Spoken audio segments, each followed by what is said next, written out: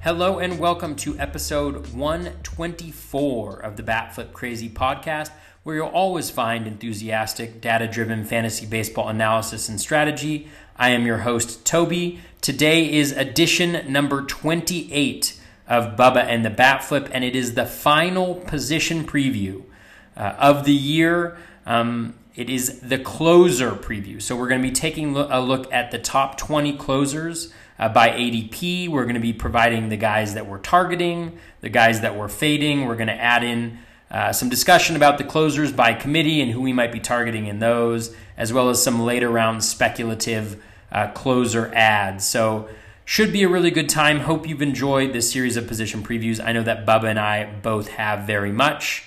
Moving forward, we'll be covering a lot of news and notes, doing some draft prep, some draft strategy, so should be a lot of fun moving forward. But let's hop right into the episode. As usual, you can find me on Twitter at BatFlipCrazy. You can find Bubba on Twitter at BDentric. As always, you can leave a 5-star rating and a review, or just a rating and review, depending on how much you like the podcast. On iTunes, I always appreciate that. We are at 199 reviews. The last podcast, I hit 100,000 listens for the podcast since it started a year and a half plus ago, and 199 reviews. So really appreciate all the love, and thank you all so much for listening. Let's get this closer preview party started.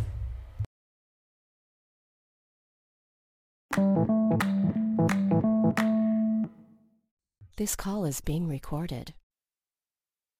And welcome back, everybody, to another episode of Bubba and the Bat Flip, episode 28.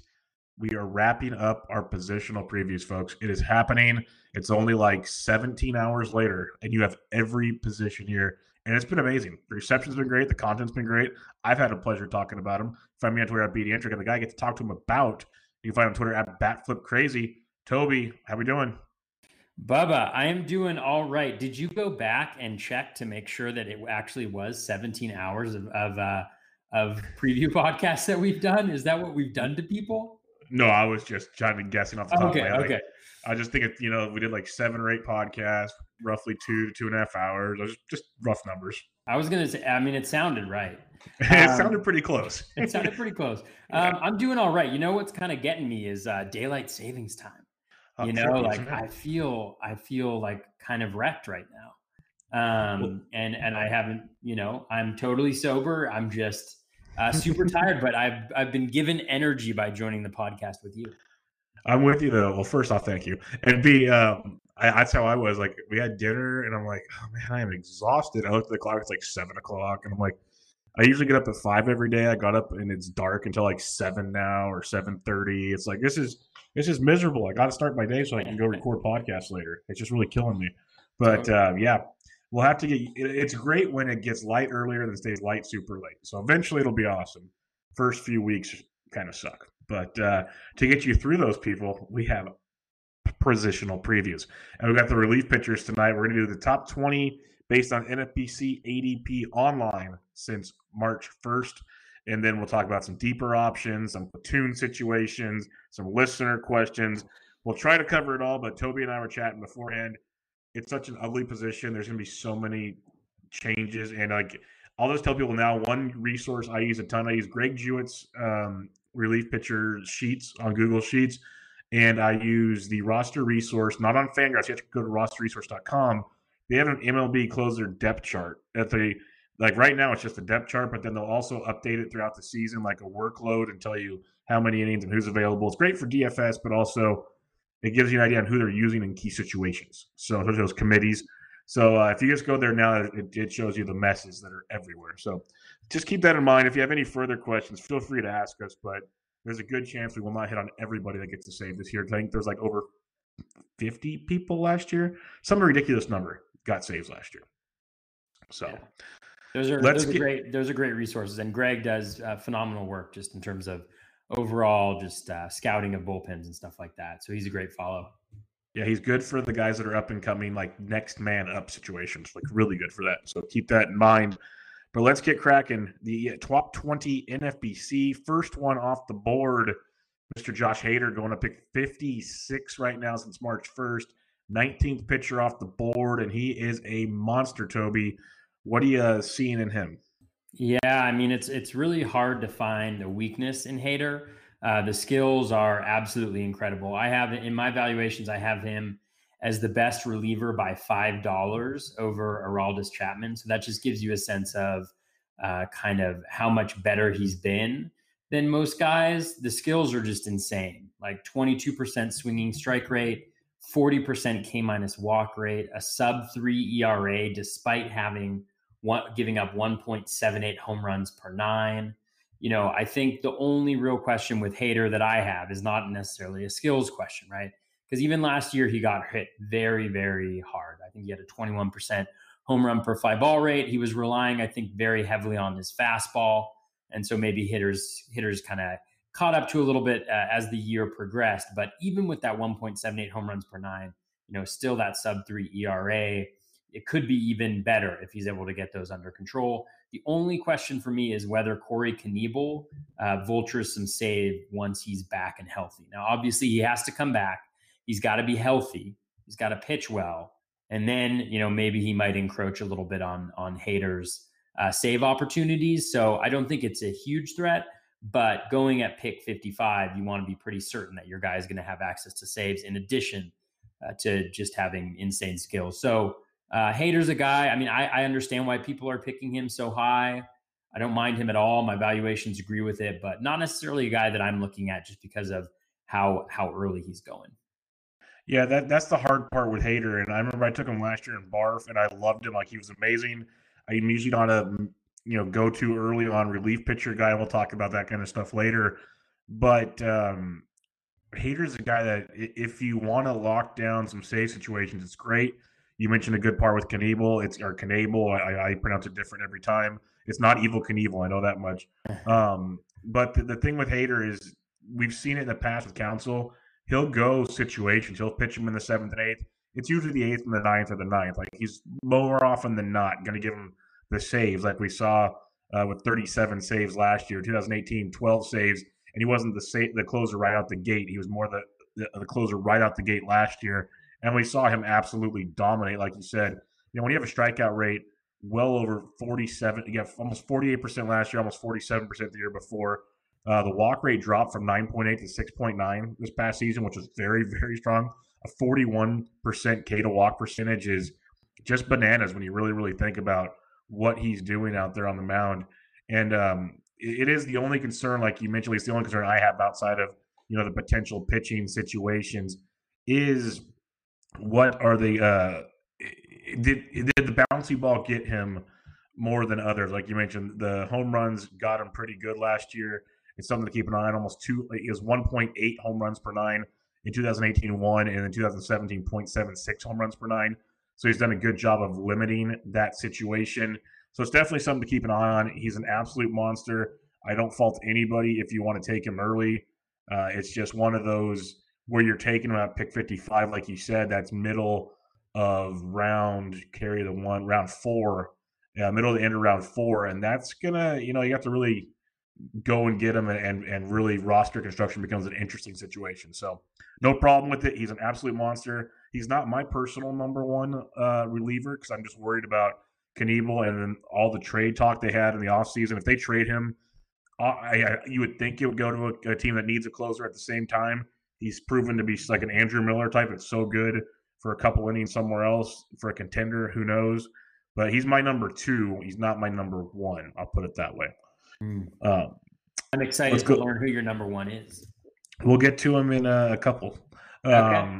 Ooh, not the next one, though. I know not the next one either. No, the next one is my number 3, I believe. I have to double check. I just did these today, so I should know. I just updated them today. But pick 71, 23rd pitcher off the board. Second relief pitcher is Kirby Yates, coming off an absolutely awesome season last year, Toby. And he's looking to duplicate it again. There's always the risk of San Diego trading him like they did with Brad Hand. But he looks to be pretty much locked in there for a while. I'm pretty sure you're a Kirby Yates guy, but what's your thoughts on him? Yeah, I was a Kirby Yates guy last year. I didn't get a ton of him just because, generally speaking, my approach with closers and relief pitchers is to wait. Not like, just total bargain basement. Is that a thing? Bargain basement hunting. But I like to wait until kind of the second or third tier of closers to get my guys. So I only had a couple shares last year, but I really did like him heading in to the year. Not surprisingly, he has incredibly strong skills too. 15.6% swinging strike rate last year, a 36.2% K minus walk rate. With Yates, though, I am a little bit concerned that he's due some regression, both the K percentage and the walk percentage. He had the highest K percentage of his career last year, despite having a swinging strike rate that was lower for the third straight year. And so there is some diminishing skills, at least when it comes to that. And then the walk percentage, the actual underlying skills were not as good from a control perspective, but he had a better walk percentage. So I think there's some regression due there, but obviously it's just a matter of like how much regression. He's still going to be really good, really solid. The other area where I see some regression coming is in the home run to fly ball. He was at 4.8% last year, and that's compared to 14.2% for his career. His velo was also down, and as I mentioned before, 3 straight years of his swinging strike rate going down. Now, after hearing me say that, you'd think I would say that he's really bad. He's definitely not bad. I just think that last year was kind of a best case scenario, and so I expect him to come back to earth this year and be a very good closer, but maybe not in the upper, the top 2 or 3 like he's going right now in ADP. I 100% agree with you. That's one reason why I have him as my third reliever in my rankings. Is I think he's very, very good, but it's basically we saw the top percentile you're going to get with him, and that's nothing against Kirby Yates, but 131 FIP, 242 xFIP, still very, very good, but some people are drafting him for that super low ERA and everything like that. 325 BABIP's not too bad, but 41 Ks to 5 walks is really, really good. But you look at Alex Chamberlain's pitch leaderboard, his XKs was 36%, so 5% drop there. His walks were 5%, his X walks 9.8, almost a 5% change there. His barrel rate was almost a 2% difference in the wrong direction. So he's still very, very good. Definitely achieve the max of what Kirby Yates is going to do. He's going to be on a Padres team that should be pretty good. Don't get me wrong; you're going to hear that argument a lot. But for me, he's more of a I got him at number 3. I could see people even going farther down. If they feel someone else jumps him, still very, very good. Just not my top dog, but not a bad closer. And you're starting to get into an area where at least I've got Yates on a couple teams just because now you're getting to a point in the draft where you can start kind of. I don't feel sacrificing a ton elsewhere to fill your relievers, but I'm also not opposed to waiting. But Yates would probably be one of those I don't mind jumping on if you need to. The third reliever off the board, 25th pitcher, pick 77, my numero uno, is Aroldis Chapman. Oh, wow, Bubba. It's Aroldis, huh? Well, I don't blame you. I was really interested as I dug in to Chapman a little bit. 14.1% swinging strike rate last year, 25.5 K minus walk rate. So not necessarily the dominant skills that you saw from Hader or Yates, but still dominant nonetheless. I think, one of the best situations in baseball with the Yankees. He's obviously assured of keeping that job, and I don't think they're trading him anywhere. What was really intriguing to me is towards the end of the year, his velo spiked back up to 99 miles per hour, and the skills went through the roof for Chapman. I mean, just surged. So over his last 15 games of last year, as the velocity increased, he averaged 99 miles per hour on his fastball during that time. His in-zone contact rate was 69%. So that is 16.5% below league average. So only 7 out of every 10 swings on pitches inside the zone, batters even made contact on. His swinging strike rate jumped to 19.2%, and his K rate jumped to 46.2%. So a major question is whether he's able to maintain that velocity increase. If he is, then you have to just really love him. And I don't know about number 1, but he certainly feels like a pretty sure thing. Knock on wood on that one, but he looks really good. And I came in being a little doubtful, and I'm coming away being a lot more impressed with what he was able to do in the second half of last year. The biggest reason I have him number one over Hader and Yates, and him and Hader were really close because Hader's kind of shown the same profile a couple years now. Aroldis Chapman is as consistent as they come from a reliever, which says a lot because relievers are very inconsistent in the world of baseball. And if I'm taking a relief pitcher this early in the draft, I want some consistency because I can take gambles later if that's what we're going with. And of course, anything can happen. So I can already hear it now. And if something bad happens, I'll hear, oh, he wasn't consistent, whatever. But he's had 32 or more saves in every year but one since 2012. That is pretty darn elite when you really break it down in the whole situation. He has not had an ERA above 2. He's had 1 year with an ERA above 2.54. Shocker, the year he didn't have more than 32 saves. He had 22. So if you just take that whole year out, which I know you can't from a career standpoint, but I can. I can. You should see what I can do. That's why we're friends. But his ratios, his strikeout rates, his saves, everything you want from a closer that you're drafting pretty early in a draft, he has done consistently year after year after year. And hey, it doesn't hurt that he's on the Yankees. You mentioned the spike in velo towards the end. It's because they babied him. They flat out said, we know he's been worn down because the workload he had for the last 2-3 years between the Cubs World Series years, some Yankees runs. It's not that the innings are so much, but when you're throwing 100 over and over again, the bullets start to get a little fewer and far between unless you want to really, stress him out. He's going to be he's 32. He has turned 32 on February 28th. But the beauty of the Yankees, they're going to win a ton of games. They have a deep bullpen, so we can get an extra day off here or there. But when you're winning over 100 games, which means I think Baseball HQ says on average every team has 45% of their wins are save viable at least. So let's just say they have 55 save chances. He's going to get 30 to 40 of them.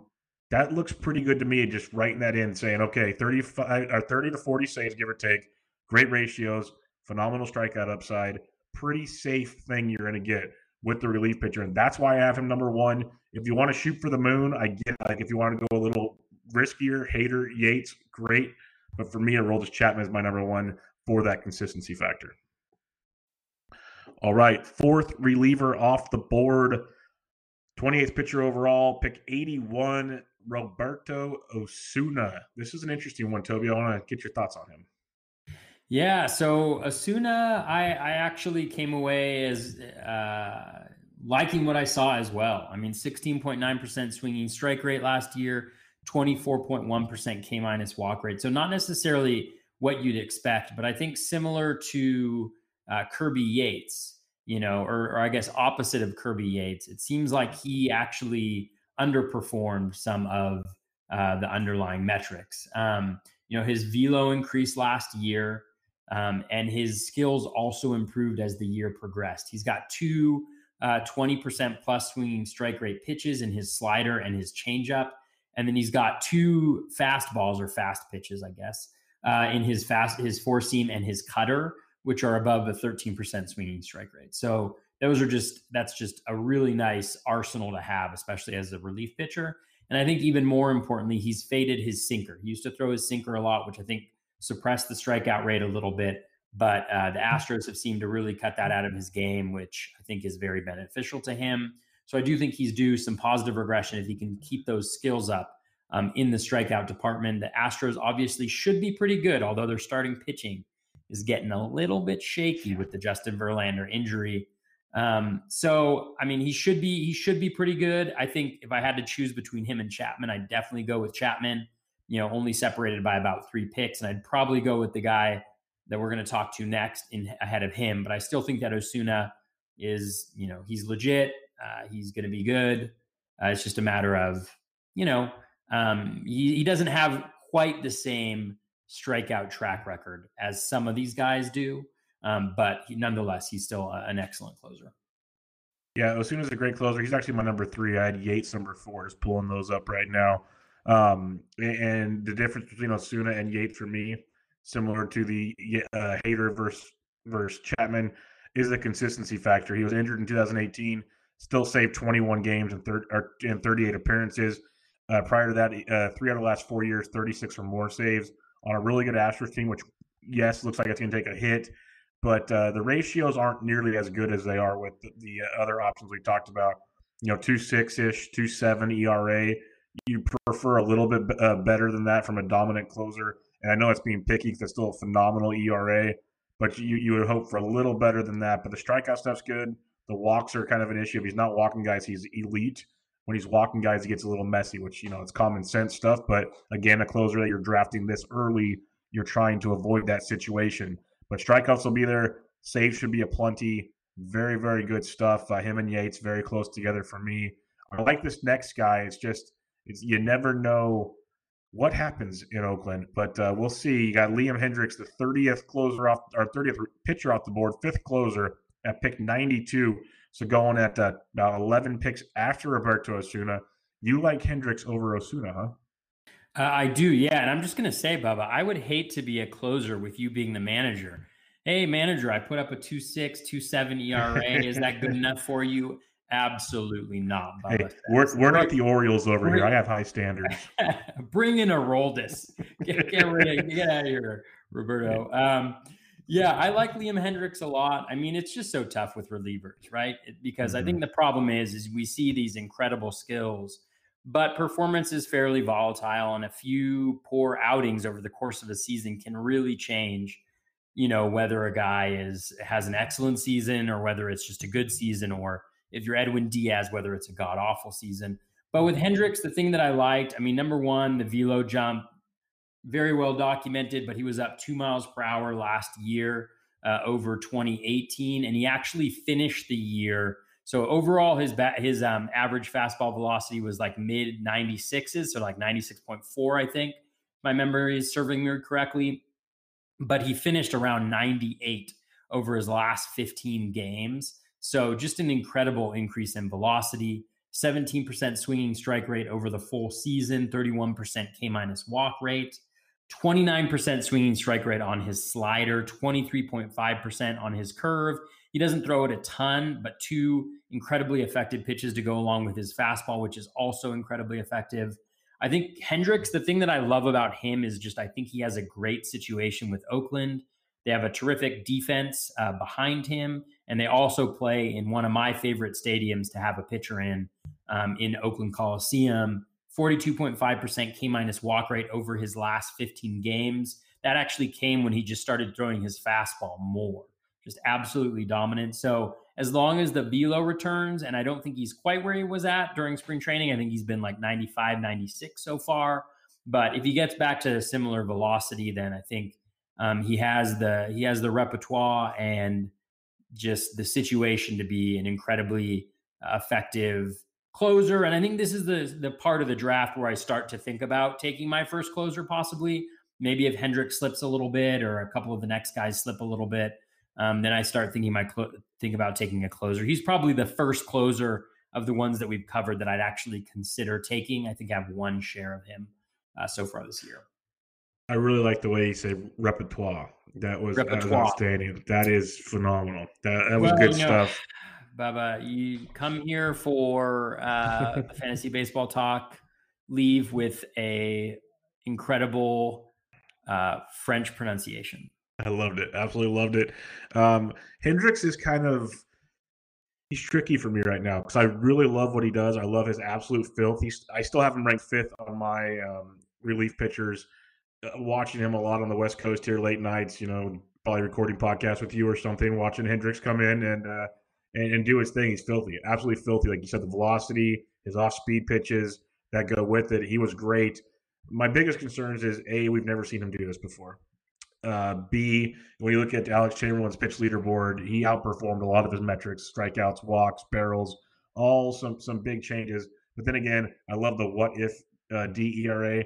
That would have been 1.76. So it's kind of a weird dynamic. Like his ERA should have been super low, like lower, but then his strikeouts should have been lower, his walks should have been up, and his barrel should have been higher. It's a weird dynamic to look at the whole situation. I love the situation in Oakland, like you said. The only other concern I have, if you want to draft him, I'm with you. Like I think he's going to be very good. Like he's got 30 save potential. At the same time, it's Oakland. They love to use different relievers, and one thing I'm scared about is the potential of an AJ Puck coming back and closing if they want to limit his innings again. That's my biggest concern because I've always thought he would have been a great closer as they keep trying to get him right. We saw him out of the pen last year, show some signs. maybe a lefty-righty platoon situation. That's my only concern. I know that's like really, not grasping at straws, but really kind of shooting a worst-case scenario. That'd be the only thing. Otherwise, roll with Hendricks and have fun. No problem with that at all. Now, what do you think would happen if AJ Puck and Hader came on at the same time? Would the world explode? Oh man, that would be one for the '80s hair rock bands. Like they better have '80s night at the ballpark, and like Warrant better be opening or something because that's going to be a wild show. That's all I know. With those two out there, Guns N' Roses blaring. Yeah. Can they just trade Hader to Oakland?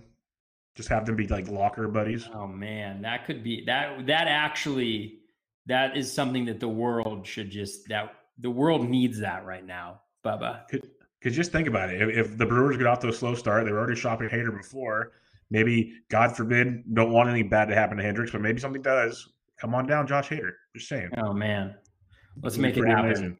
Let's do it.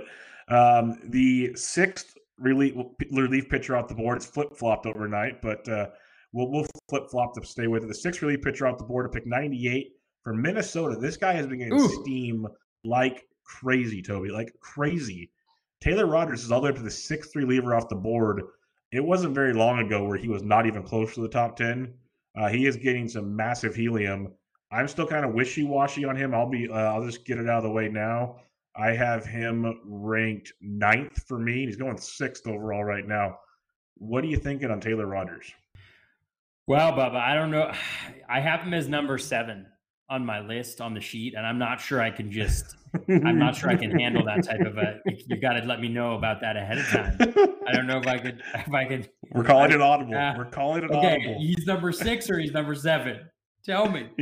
He's 6 now. He's 6 now. Okay. Taylor Rogers. Made the outline last Taylor night, Rogers number 6. Taylor Rogers. 2 more drafts. Everyone's taking Rogers. Okay. Taylor Rogers number 6. Okay. I got this. So for Rogers, not to be confused with Kenley Jansen. Kenley Jansen. I had 10.9% swinging strike rate last year, which you might be like, oh man, that's not very good. Taylor Rogers, you're awful. But his CSW was 35.6%. Now you might be thinking, wow, Toby, that sounds like it's pretty good. It is very good. Who is it better than? It's better than Liam Hendricks at 33.2%. It's better than Edwin Diaz at 33.3%. So it's better than Kirby Yates at 33.8%. Heck, I think it's actually better than Nick Anderson. It is better than Nick Anderson. So Rogers is effective, not necessarily in just generating swings and misses, but also generating called strikes. A 28.4% K- walk rate is certainly pretty elite.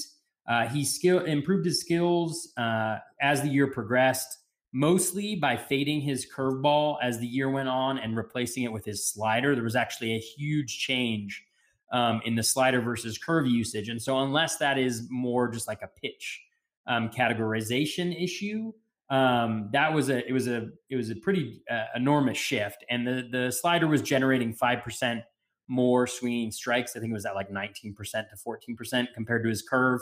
So that definitely helped as he went. And it also generates a lot more chases. I think it was over 50% in terms of its O swing. So made some adjustment as the season progressed. I can see where people are interested in him. I mean, he did not have a righty-lefty split. He actually was better last year against righties than he was against lefties. As long as my memory is serving me correctly, I'm pretty sure that that's true. Somebody fact check me on that. Maybe our producers will fact check me on that. I'm just kidding. We don't have producers. I will work on that. Okay, cool. Bubba, you're the producer. And then, so I think there's a lot to like. He's obviously with the Twins. The Twins are going to win a lot of games in that division. They're going to be facing a lot of weak lineups. And so I can see why people are really excited about Rogers. I'm not sure that I would have him this high just because you always worry with a manager like Rocco Baldelli, who seems to be pretty astute. You know, even towards the end of last year, I want to say they had Romo finish a couple games. And so they mixed and matched a little bit. And especially with the new bullpen rules where a guy's got to face a full inning, you could see them doing that a little bit.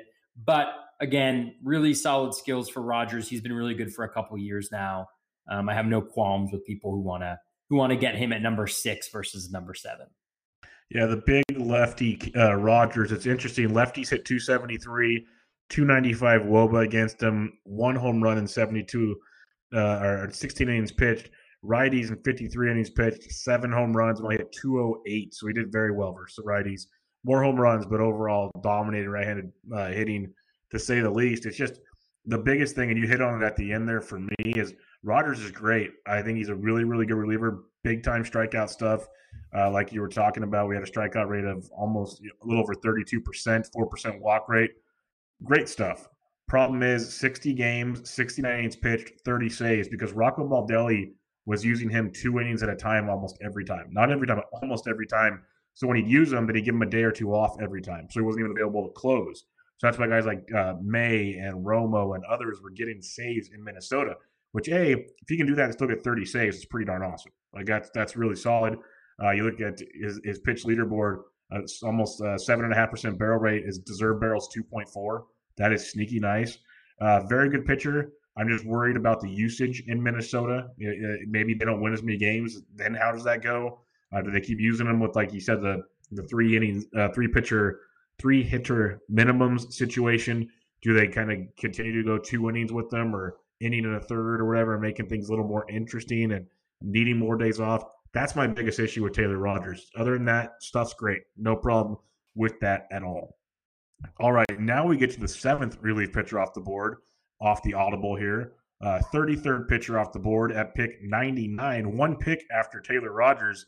That's the big righty out of L.A., Kenley Jansen. Kind of a polarizing situation. People are either all in or all out on Kenley. Are you all in or all out, Toby? Well, the reason I didn't play football, other than the fact that I'm like 5'7", and I You're too smart to play football, 105 pounds, is just kidding, people. I'm not that tiny. Is audibles, Bubba. I could never handle the audibles. Like, people would call the audibles, and I was ready to run the play. I had it all in my mind. I really struggled with that, but I wouldn't say I'm all in on Kenley. But he is the closer that I find myself having the most shares of that goes in this range. 15.7% swinging strike rate, certainly down from his heyday, but still very good. I mean, it compares favorably to our buddy Kirby Yates's swinging strike rate. It's actually 0.1% better. His K- walk rate of 24.3% is better than Roberto Osuna's. And he was solid last year, not spectacular. The velo was down a little bit. It's been encouraging this year. His velo is already at or above what he averaged for last year. So that's a really good sign for him. Folks, there's been like a narrative about the contact that he gave up in 2019. And it was certainly a lot worse than he has, at least from an outcomes perspective, in the past. But when you break it down from StatCast data, he was 98th percentile in exit velo in a good way, in limiting exit velo. He was 91st percentile in limiting expected WOBA, and he was 99th percentile in limiting hard hit rate. So obviously the bouncy ball had a little bit to do with that. But, I could see that regressing positively for him this year. I think he's got the best situation in baseball when it comes to saves. I mean, he's on the Dodgers. They obviously believe in him. Dave Roberts will stick with him. I mean, he's a guy where I feel like if Kenley blew 4 saves in a row, they'd probably have him, throw a couple innings in like middle relief, but they would always want to get him back in that closer role. So I feel like he's incredibly secure in that situation. And I think if he's in that situation and he pitches halfway decently this year, I think he's going to get 35 to 45 saves in that bullpen. And so I absolutely love getting Kenley here, because what I want is saves. Like the ratios are great. They're excellent. With a position like relief pitcher, there's so much variance though that, maybe outside of a few guys, it's really hard to bank on those ratios. And we've seen last year what can happen, right? Like with Edwin Diaz and Blake Treinen, whether it's injuries or whatever can happen, like in small sample sizes, pitchers' ratios can be not great, especially from an ERA perspective. So I really like Kenley where he's going right now. Again, like he's moving up. All the closers are moving up. So I'm still probably not getting him because I like him, but just not that much. But I do really believe in a bounce back year for him this year, and I would love to have him on some teams. Yeah, I love Kenley. I think he's just getting a bad rap between some people talking about his contact issues, which there aren't, like you said, or just the health concerns. But 63, 71, 68, 68, that's the innings pitched the last 4 years. He's pitched 63 or more innings every year except one since 2012. Like, he's been good. He's basically a cheaper Aroldis Chapman if you just want to play consistency card. He's had 33 or more saves in every year since 2014. He has over 10K per nines every year since that same time frame. He has 13 or more in all but 2 seasons. Those are the last 2, and he's on a 30.4% K rate last year. He's been very, very good. And remember, I'm talking about a Dodger right now. I'm telling you how good he's been. So it's like you love the Dodgers, Bubba. I'm a fantasy player, Toby. I'm a fantasy player. When there's money on the line, you put the heart to the side, and the Dodgers can always lose to the Giants, but he can save the other 100 in so many games. But he even underachieved. If you just look at Alex Chamberlain's pitch leaderboard, I won't go over every stat, but should have struck out more, should have walked less, barrels less, a better ERA. A lot of things points to an even better season from Jansen, and so I love that consistency thing, like I do with Chapman. I'm with you if you kind of wait on relievers. I think Jansen's a good one. The next guy we talk about is a guy I end up with a lot of also, but I have no problem with Jansen at all. I think he's a very good pick. I think he's going too late. I think people might see a renaissance, like a big bounce back from him, which is crazy to think about because in reality, his stats have been great, but where he's getting drafted, Kenley used to be like one of the first 2 closers off the board or whatever. Now he's the 7th closer off the board. Taylor Rogers just passed him in drafts. That says a lot to me. Taylor Rogers passed him in drafts? Yeah, people just aren't valuing him the same way as they should be. Now we go to the 8th reliever. Can I throw you another audible because things have changed overnight? Bubba, I was just going to say, you just said Taylor Rogers had passed him. On my list, Kenley Jansen is 6th, and Taylor Rogers is 7th. What's happening? Yes, things have changed overnight. Within 24 hours, guys are passing other guys. Please, God, don't tell me that Brad Hand is in front of Edwin Diaz. Yes, he is. That's what I just noticed. Brad Hand is going at pick 107. People. While Diaz is going at 108. So overnight, that has flip-flopped as well. So if you're ready for the audible, our 8th reliever off the board is Brad Hand at pick 107. And that was hard to say out loud. So Brad Hand, like overall through the course of the whole season, he was solid. 13.2% swinging strike rate. So not that elite number that you've seen from a lot of the guys before. But a 27.3% K minus walk rate, a 35.2% CSW, which is really, really good. But at the end of the last year, he struggled with some arm injuries. His velo dipped, and the skills absolutely cratered. I mean, they were god awful over the last 15 games or so. Obviously, he was struggling a little bit with the injury. But, his walk rate was up to 10.3% over his last 15 games. His K rate was down at 23.5%. So a massive dip right there. I just like a guy who's had arm injuries towards the end of last year, missed a bunch of time, came back with diminished velocity and couldn't get anybody out. That is the type of performance where, call it recency bias, call it whatever it is, but I'm not going to spend this type of a pick on a guy who had that second half of last year. I mean, it's a combination of just the diminished velocity, the arm injury, and the performance just makes me question a lot of fantasy owners who are jumping him up. And to be honest with you, like I'm just kidding when I say that because who knows? Like, just go and look at a draft board that you had last year and be like, why on earth was I taking that closer over this closer? Like, things change really quickly. But with Hand, the arm injury, the decreased velocity concerns me way too much to be getting him right here, especially above Edwin Diaz, who I think just from a skills perspective has been absolutely elite. So I'm out on Hand. Not to ruin later on in our podcast, but he's my bust out of the top 20. It's hard. It's hard for me on him because I have to act like I like him. So I took him in TGFBI because he fell so far. Ooh. It was almost like he had a price and he met it because all my guys I wanted were all gone. Diaz was gone. Jansen was gone. I have him 12th on my rankings. I'm pretty sure there was at least 13 or 14. He fell a long ways, probably for good reasons. But I needed a closer because all the big guys were gone. I tried to wait for others; they all went. Over 30% K rate in 4 straight years. The ratios have been pretty good. He's got back-to-back years of 32 or more saves, 21 or more in 3 straight. But yeah, you look at the leaderboard; he overachieved in a lot of areas. There's some big concerns. Karinchak's in town. He was a very filthy right-handed pitcher, so maybe they kind of let Hand relax a little bit and give him some extra rest, a la Chapman in New York, except New York's going to win a lot more games than Cleveland will, so it actually works out.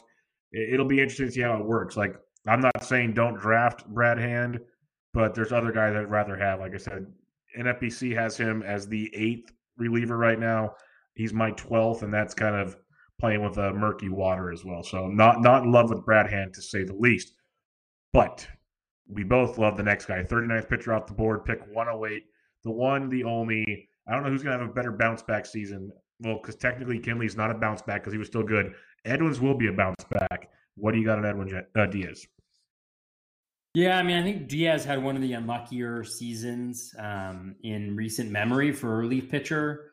His expected WOBA from last year at 277 was actually pretty close to his career WOBA of 271. He just wasn't as bad as the numbers would indicate. 17.8% swinging strike rate, which is incredible. 30.8% K- walk rate, very good. He was hurt by a 2.33 home runs per 9 and a 26.8% home run per fly ball rate. All in all, though, I just think that he's primed for a bounce back. We've seen how good, how exceptional he can be. I mean, remember this time last year, he was going about 57 picks earlier, if not earlier in drafts. I think he was probably in the 40s at some point, if not the high 30s. But just a really, an incredible arm, and a guy where I think you just have to take a look at that home run total, take a look at the home run per fly ball rate, and realize that he's due some positive regression in that department this year. I don't think that will repeat, and I think he will be a very good closer for whoever gets him.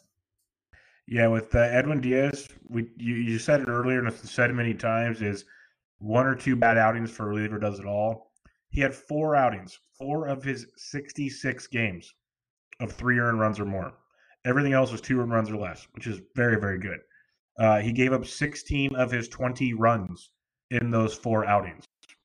So if we go 62 outings at, let's say, 20 runs, that changes things a lot to make things look a little more rosy. That's why he's got a 5.59 ERA and a 3.07 xFIP.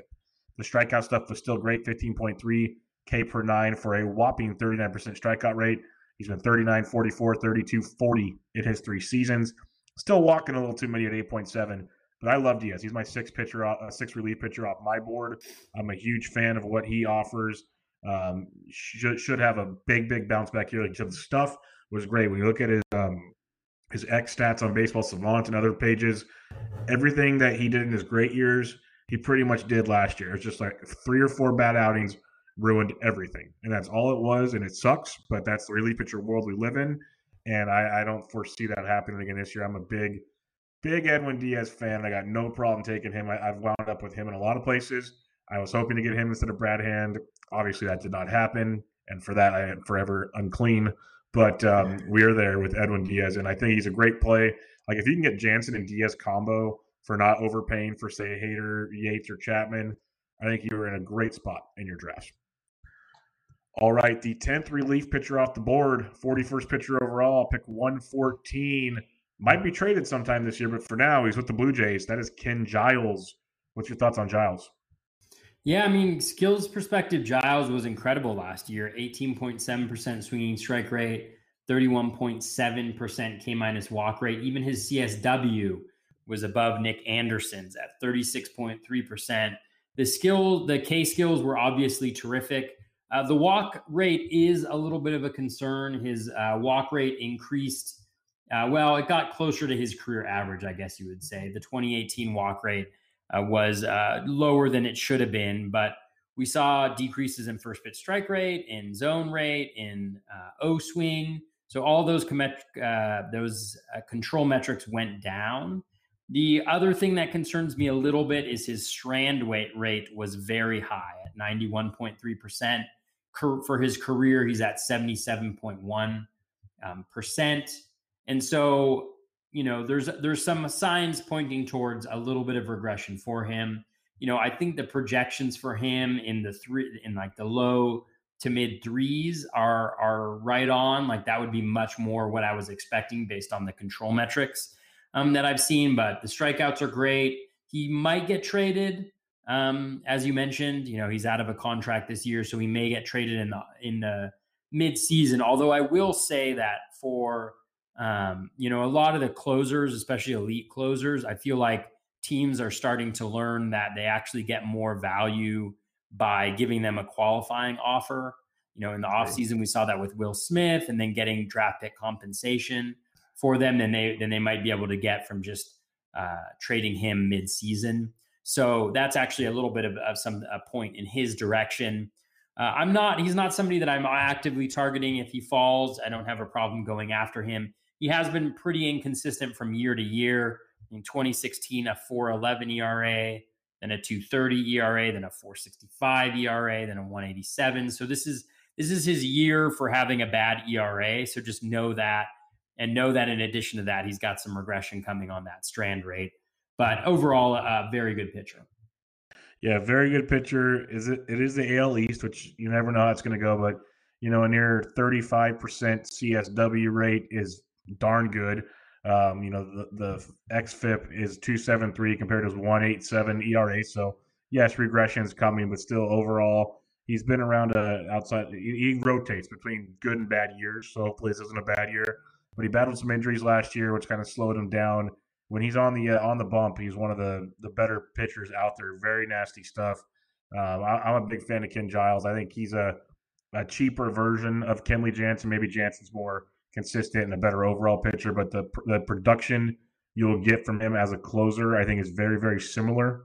And if you want to save some, a couple draft picks, a couple rounds, let's see, Jansen 99, Giles 150, so about around 15, 20 picks, give or take.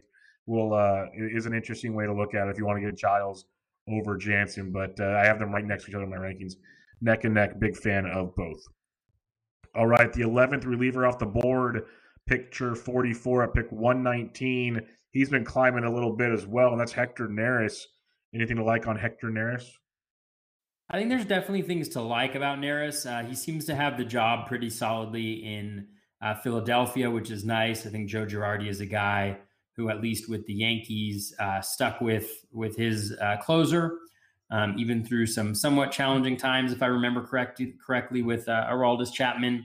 But 17.6% swinging strike rate, 23.6% K- walk rate, 33.7% CSW. So all of that looks great. He threw his splitter 64% of the time. This is like the one thing that concerns me. He threw the splitter 64% of the time. He has a really difficult time throwing the pitch in the zone.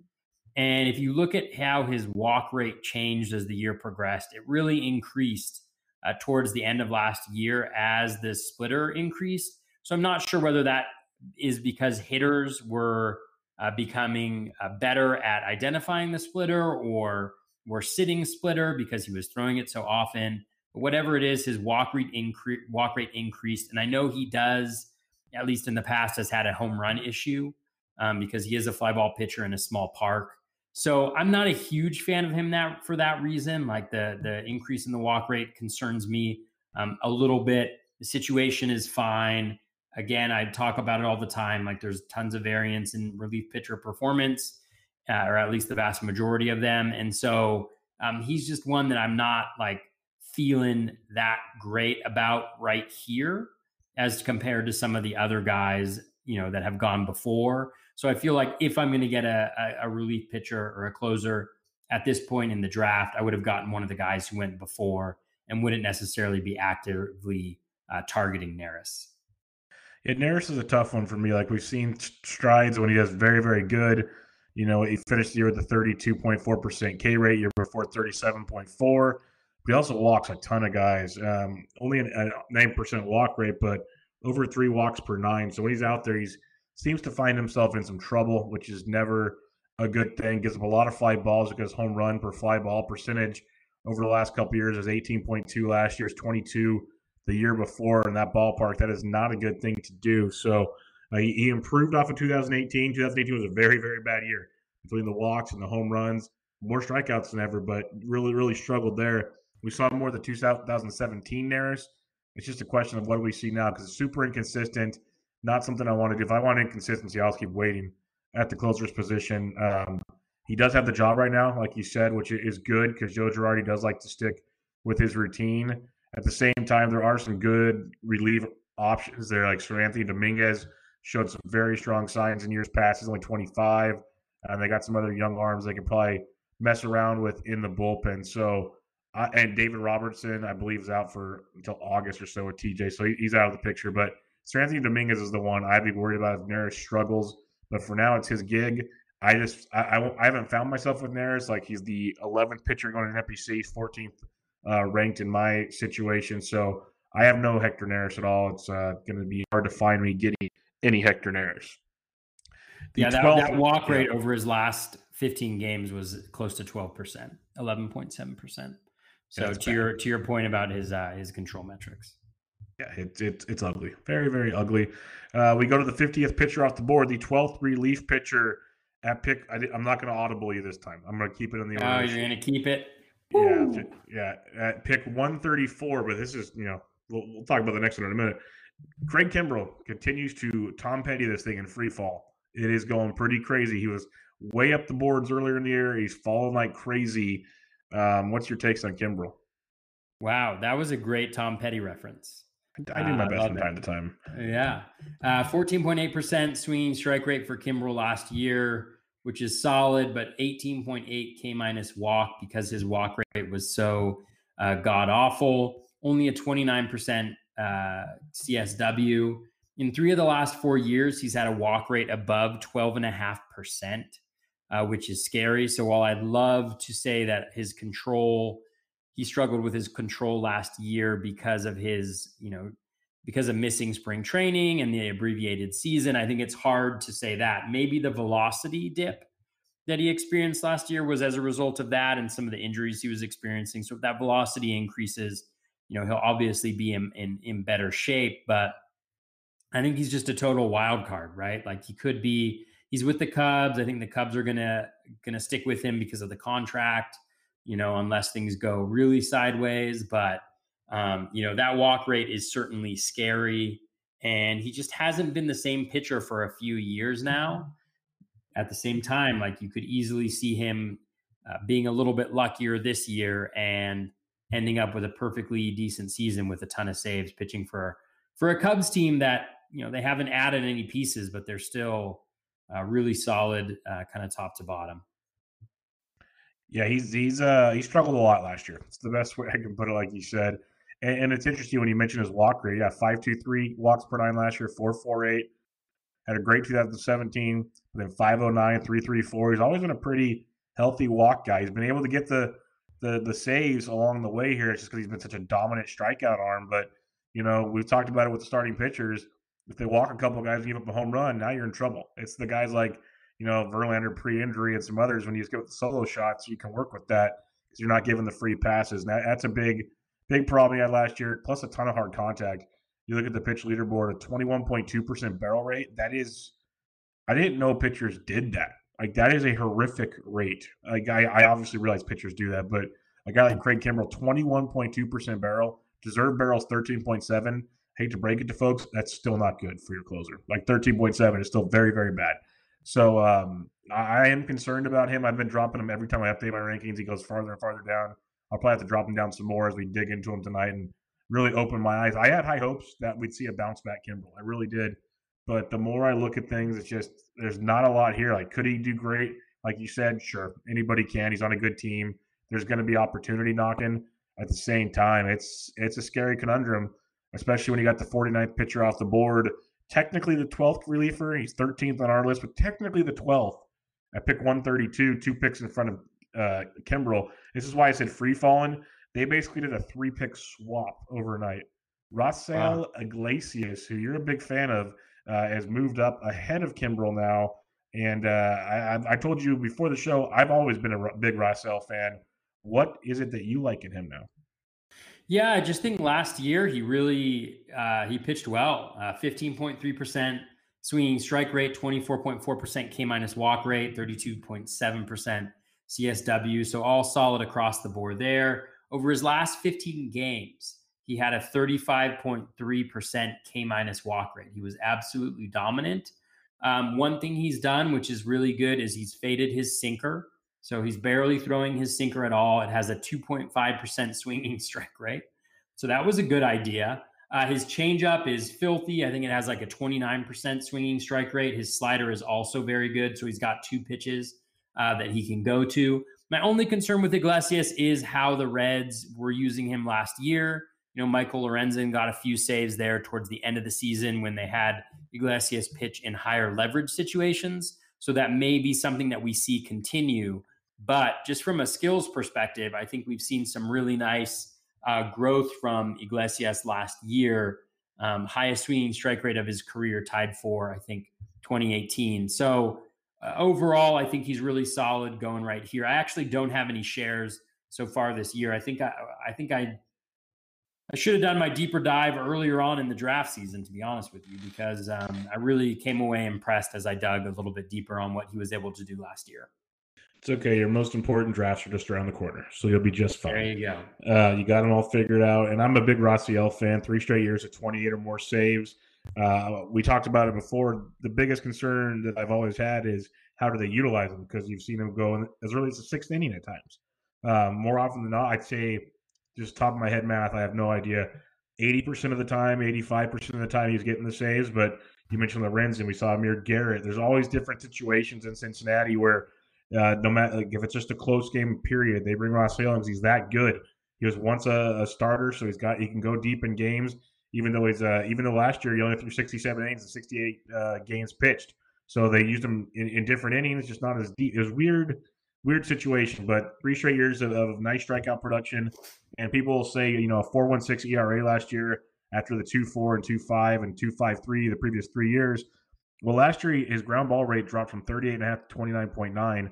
Prior to that, it was in the 40s, so a massive drop in ground ball rate.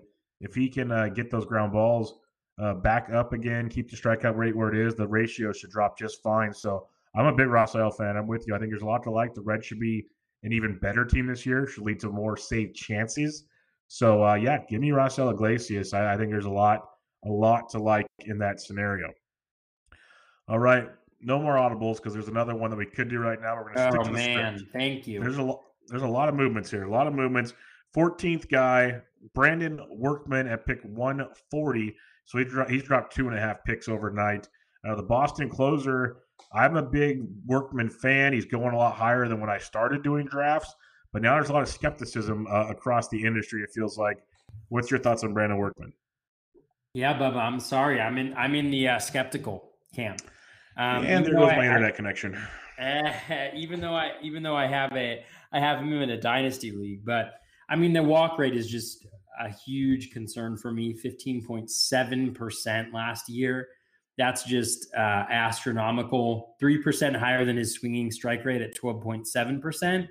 His CSW was really good at 34.5%. He's got that nasty curveball, which he throws a ton, and curveballs tend to get a higher percentage of called strikes than other pitches. So that's one reason why the strikeout rate was really nice, despite the lower swinging strike rate. K minus walk rate, solid at 20.6%, but not elite. I just think the walks are a huge problem. And obviously, like, you love to see a guy who's not going to give in, but he works himself into trouble. He puts men on base, and he got away with a 0.13 home runs per 9 last year, which is just insanely low. That's after, never having one lower than 1.08 last year. He also had a BABIP that was 209, and I don't care how good you are, that is problematic. You want to know what it reminds me a little bit of is Jose Leclerc from 2 years ago.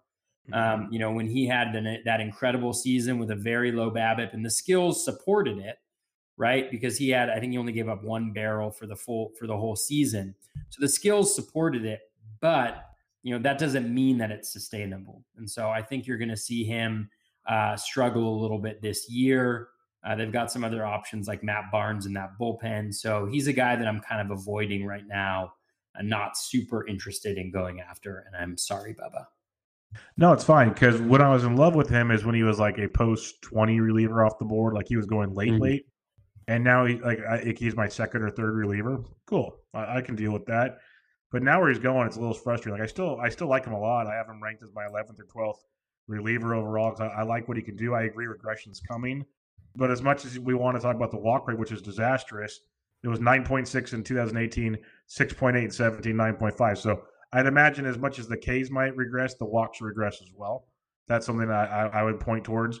The contact, the BABIP is very valid. You gave up like basically 0 barrels last year. So there is definite regression coming. It's tough to do what he did, have a 1.80 ERA with a 3.33 xFIP. But let's just say, he goes out there and the regression comes, but he still gets, I'm trying to find the actual page of information. I always click on the wrong ones. It's right there. There it is. Even if things regressed, his what if ERA is 2.61. I could live with that. Now maybe it's closer to 3. Still not bad as my relief pitcher 2 off the board. Mentioned the CSW rate. He has good stuff. I'd say the biggest concern is, the walk rate doesn't go down. That's a big concern. The other big concern is Matt Barnes is looming. Matt Barnes was supposed to be the closer last year. He screwed it up. Workman took it and ran with it. You couldn't really take him out. I wouldn't be shocked if Barnes comes back in there at some point in time. Boston's going to be kind of a mess this year, mixing and matching things. Heck, maybe Workman starts out strong and they'll try to ship him off as quick as they can because they know regression's coming, and then they'll use Barnes. So there's a lot of ways to look at it. I think he's a good pick. I still like him. I understand the concerns there, but I'll be going that direction. All right, the 15th relief pitcher off the board at pick 139. He has jumped, he's dropped about half a pick overnight, is Nick Anderson of Tampa Bay. There's kind of a committee going there, but people are still in love with what they saw last year. Are you in love with what you saw last year? Yeah, I think it's hard to be not in love with what you saw last year. 19.3% swinging strike rate, 34.9% K- walk rate, 35.9% CSW, and he actually got better when he went over to the Rays. His swinging strike rate over his last 15 games was above 25%, at 25.1%. So obviously just an incredible year last year for Anderson. I'm not really targeting him here because I do think it's going to be a committee. I think there are financial incentives since they have him for a number of years remaining. There's some financial incentives to keep that save, the number of saves low. And I think he's just going to be a high leverage guy that they have pitch in the most important time of the game. And so he could end up with, 10 saves or something like that, which would be great. But saves are really important, right? Like that's why we have closers. That's why we're targeting closers in this area, is to get saves so we can compete in that category. And so I'm not really targeting Anderson necessarily. And I also think I know he was absolutely incredible last year. There's no reason to believe that he's going to go and be worse this season. But at the same time, this is just 1 year, right? He's 1 year removed from a career in the minors. He's 29. So he's older. It's just hard to invest this type of pick in a guy who's not going to get you those saves. And even if there's a little bit of regression, if he's not getting the saves, it makes it hard to it makes it hard to have him in your lineup every single week if you're playing in a weekly league, like an NFBC. If those strikeouts decrease at all and he's not getting those saves, then it makes him a borderline startable or just a guy that you rotate in when you don't like your matchups from your starting pitchers. Yeah, no, that's just the plain and simple of it. Is he was awesome last year, really, really awesome. Especially when he went over to Tampa Bay, was even better, like you said. but I truly believe that Alvarado and Castillo are going to get theirs. There's going to be a lot of platooning going on there.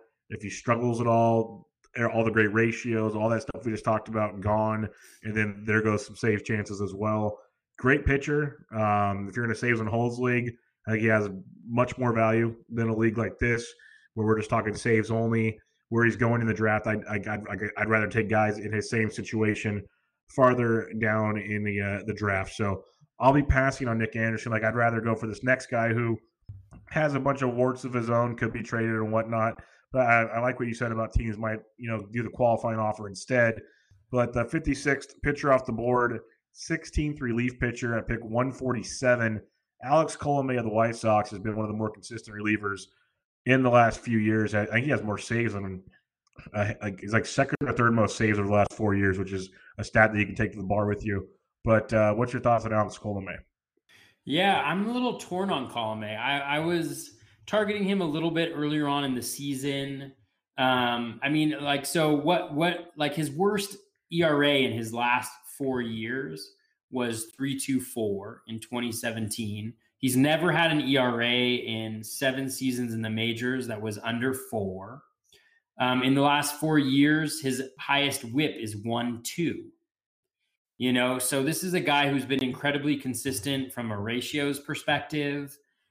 He's been very good. He was incredibly lucky last year with the 2.15 BABIP. He also had a very low strand rate at 67.6%. So some positive regression there. His skills did improve as the year progressed, or at least towards the end of last year, even though the outcomes weren't as good. The swinging strike rate was up. K- walk rate was up. But last year, he had a 13% swinging strike rate and a 12.8% K- walk rate, which is never good when your swinging strike rate is higher than your K- walk rate. And a 27.3% CSW. So that's not very good. That's below league average. So a lot of below league average there. At the same time, he's in an ideal situation as the established closer for a couple years now, or 1 year now, I guess. Since he was traded last year from the Mariners. So he's the established closer. There's no doubt he has the job going into the season. He has provided solid ratios over the last 4 seasons. He's found a way to make it work. And at the same time, like, the skills just don't look as good as they do with other pitchers. And so, it's probably a situation where I'm not necessarily targeting him here, but if he does fall a little bit, I wouldn't mind having him as my second closer. I definitely don't want him, I think, as my first closer. But I'm torn. I could go either way on him. So I guess I'm ambivalent, which isn't helpful for fantasy baseball analysis. I love him as a second closer. Like, I'm a big fan. Like, I know there's like I said, there's warts. I get it. The walk rate can be sketchy at times. The strikeouts aren't always where you want them. So that K to walk rate can be, less than ideal from a closer. For like most closers, you want that big strikeout guy, good ratios. And that can become a hindrance in those situations. But he's always been a big ground ball guy, 45% or more for 4 straight years, which is outstanding. It's crazy to have that many ground balls. I guess not striking out that many. His left on base rate is always pretty low for closer standards. Like, if he just put a solid year together like he did back in 2016, he'd be just absolutely lethal. But for what he can give you as the 16th closer off the board, not killing you ratio wise, decent strikeouts, 30 or more saves in 3 of the last 4 years on a White Sox team that can get better and better. Still plays the Indians. Who knows? Or he still plays the Royals. Who knows what the Indians are going to be? The Tigers still stink. There's a lot of save situations coming his direction. Like you said, it's kind of like, I don't know. It's not flashy. There's a lot of question marks. If you look at Chamberlain's leaderboard, some things point to positive regression, some point to negative. It's all over the board with what he did. Like, they basically say he should give up more runs and hard contact, but then the barrels go down. It's all over the place on him. So it's not just you, Toby, looking at numbers. It's, the brains of Alex Chamberlain and his machine is all over the board with Alex Colomé. But one thing he does do is he gets you saves, doesn't crush your ratios. A good relief pitcher too to take off the board, at least in my books. And one thing I'll say too is I know a lot of people are really into Aaron Bummer this year because of this contract that he signed, and I I don't know enough about him to like comment on the contract itself, but he doesn't strike me as closer material. And maybe I'm way off base here, but he does not strike out a ton of guys.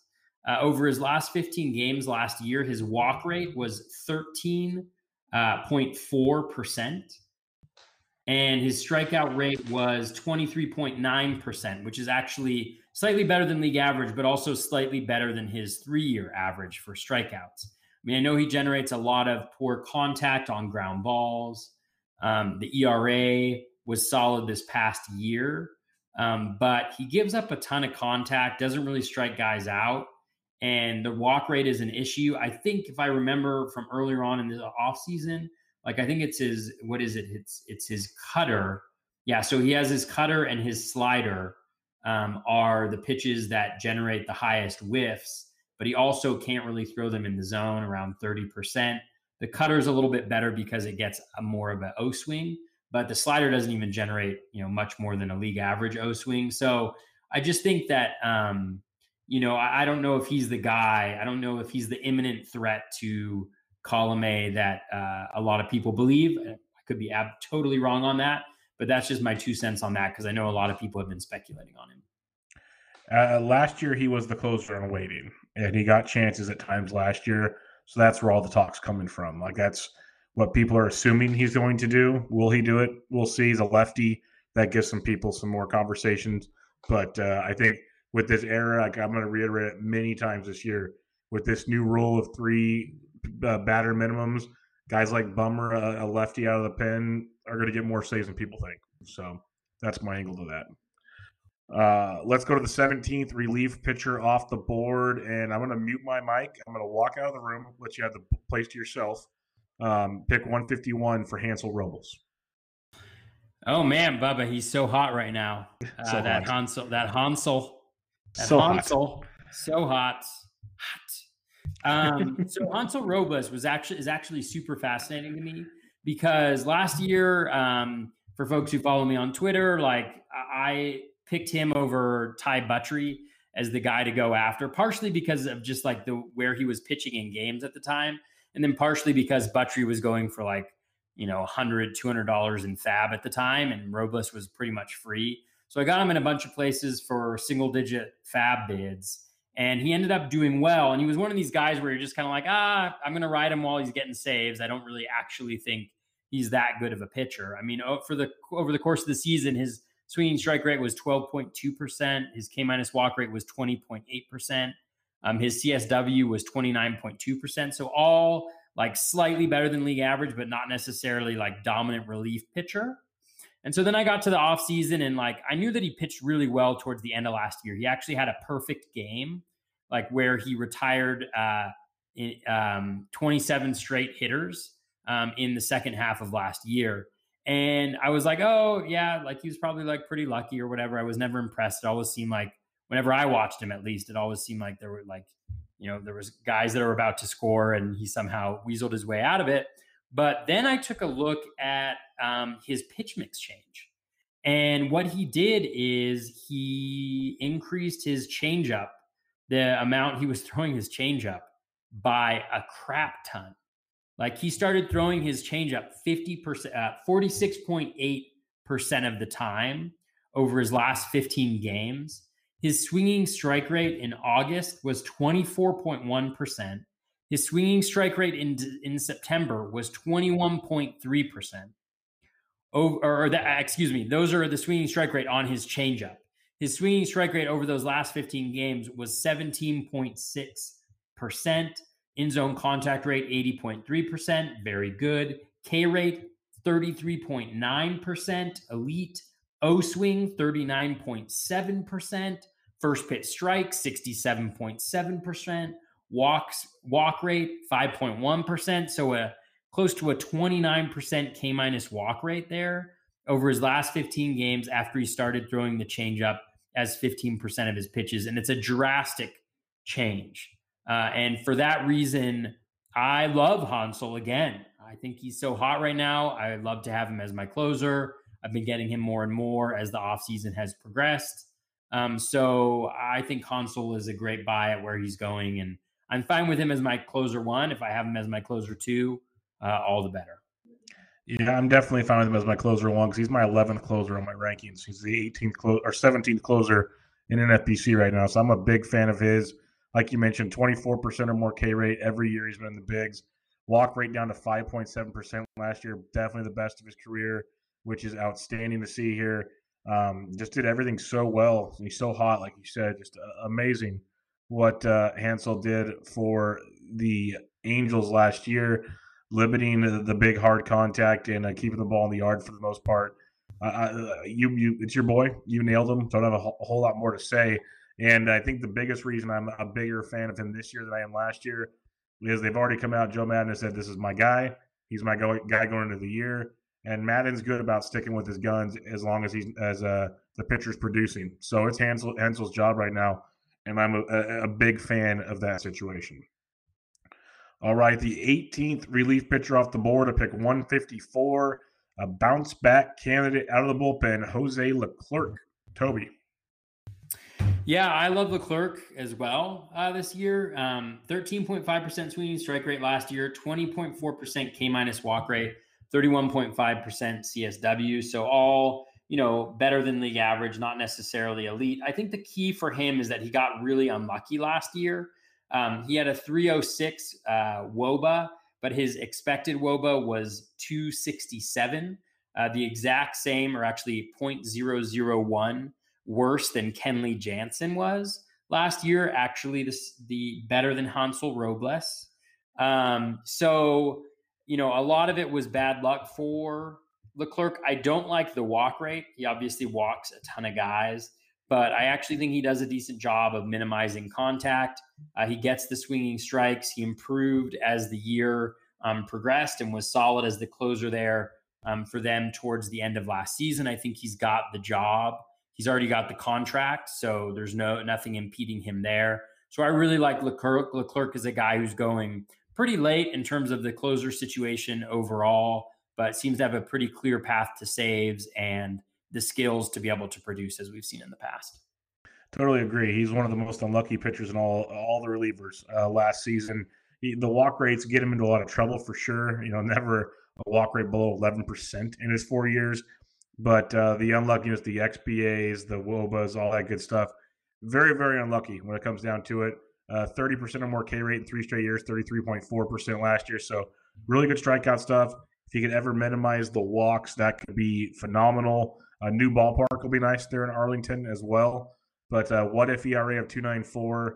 The walks still pretty high, but everything else points to solid stuff, if not equal to stuff for Leclerc on the pitch leaderboard. So I don't mind him at all as a reliever 2, probably not a reliever 1, but he's just slightly below an Alex Colomé for me.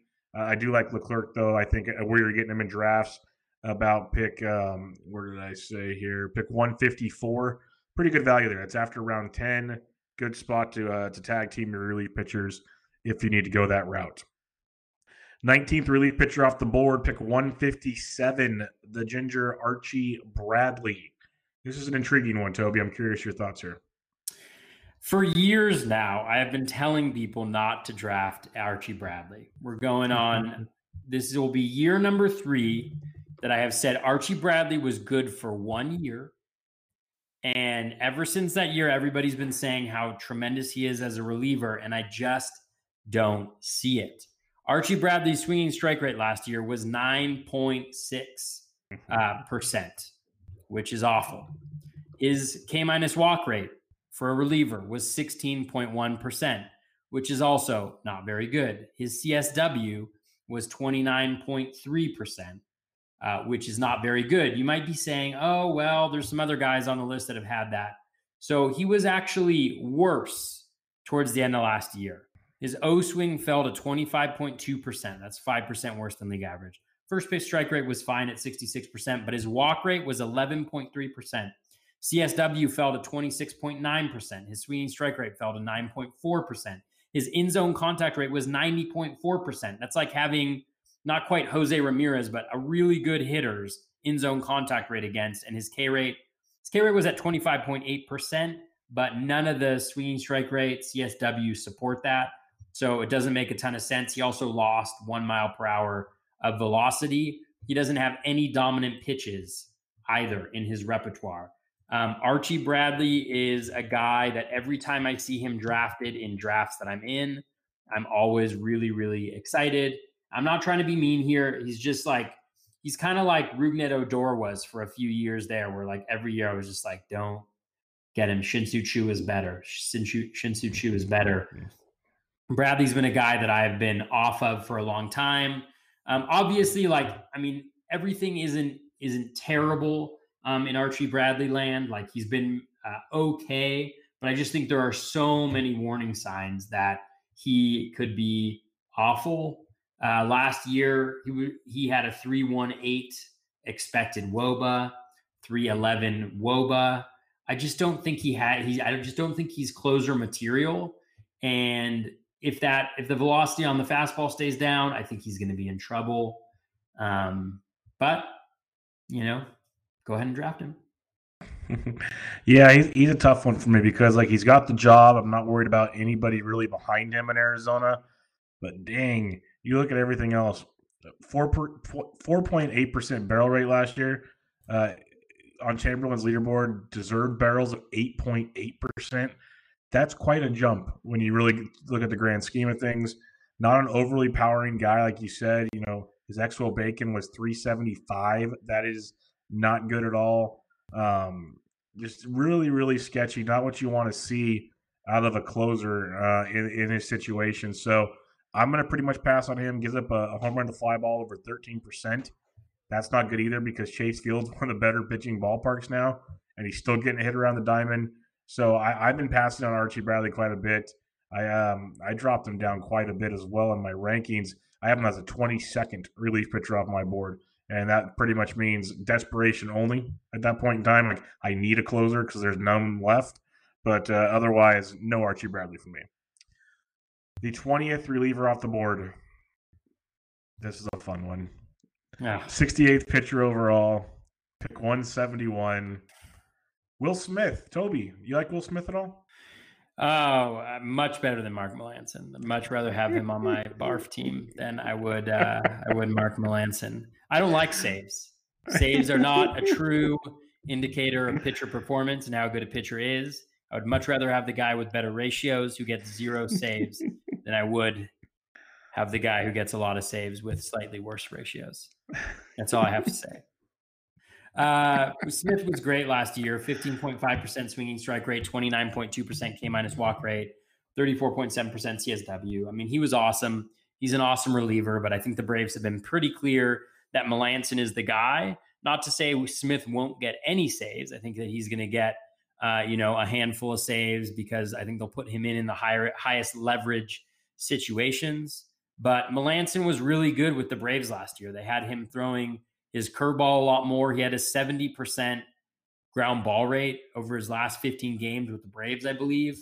He was just he wasn't dominant because that's not who Mark Melancon is, but he was good enough.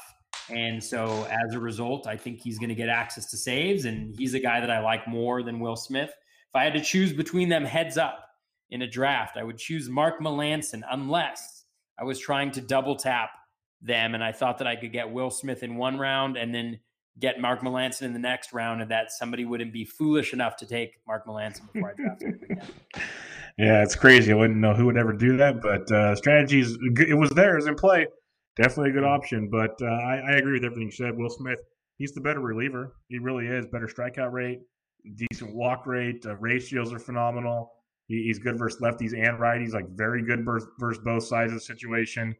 I think he's going to get some of his saves. Like you said, I wouldn't be shocked if he gets double-digit saves this year. It's just a matter of the Braves are really sticking to their guns. They've said it many times now that Mark Melancon's our guy. Now, if Melancon stutters and it's Will Smith's show, but I think they want Will Smith in the high-leverage spots, like you said. I think they want to use him in the 7th and 8th innings when it matters most. They don't want to wait for the 9th and ruin an opportunity there. So Will Smith can be very good. Like, I picked him up in RazSlam already because relievers are so valuable with the point system there. Like, I'm all about that. But it's Melancon's show, which is Weird because I think we've realized that, but drafters have not, as Will Smith is still going well ahead of Mark Melanson, actually. Pretty good distance ahead of Mark Melanson. So Will Smith's really, really good. Just not quite what you're hoping for there. Yeah, it doesn't make sense to me.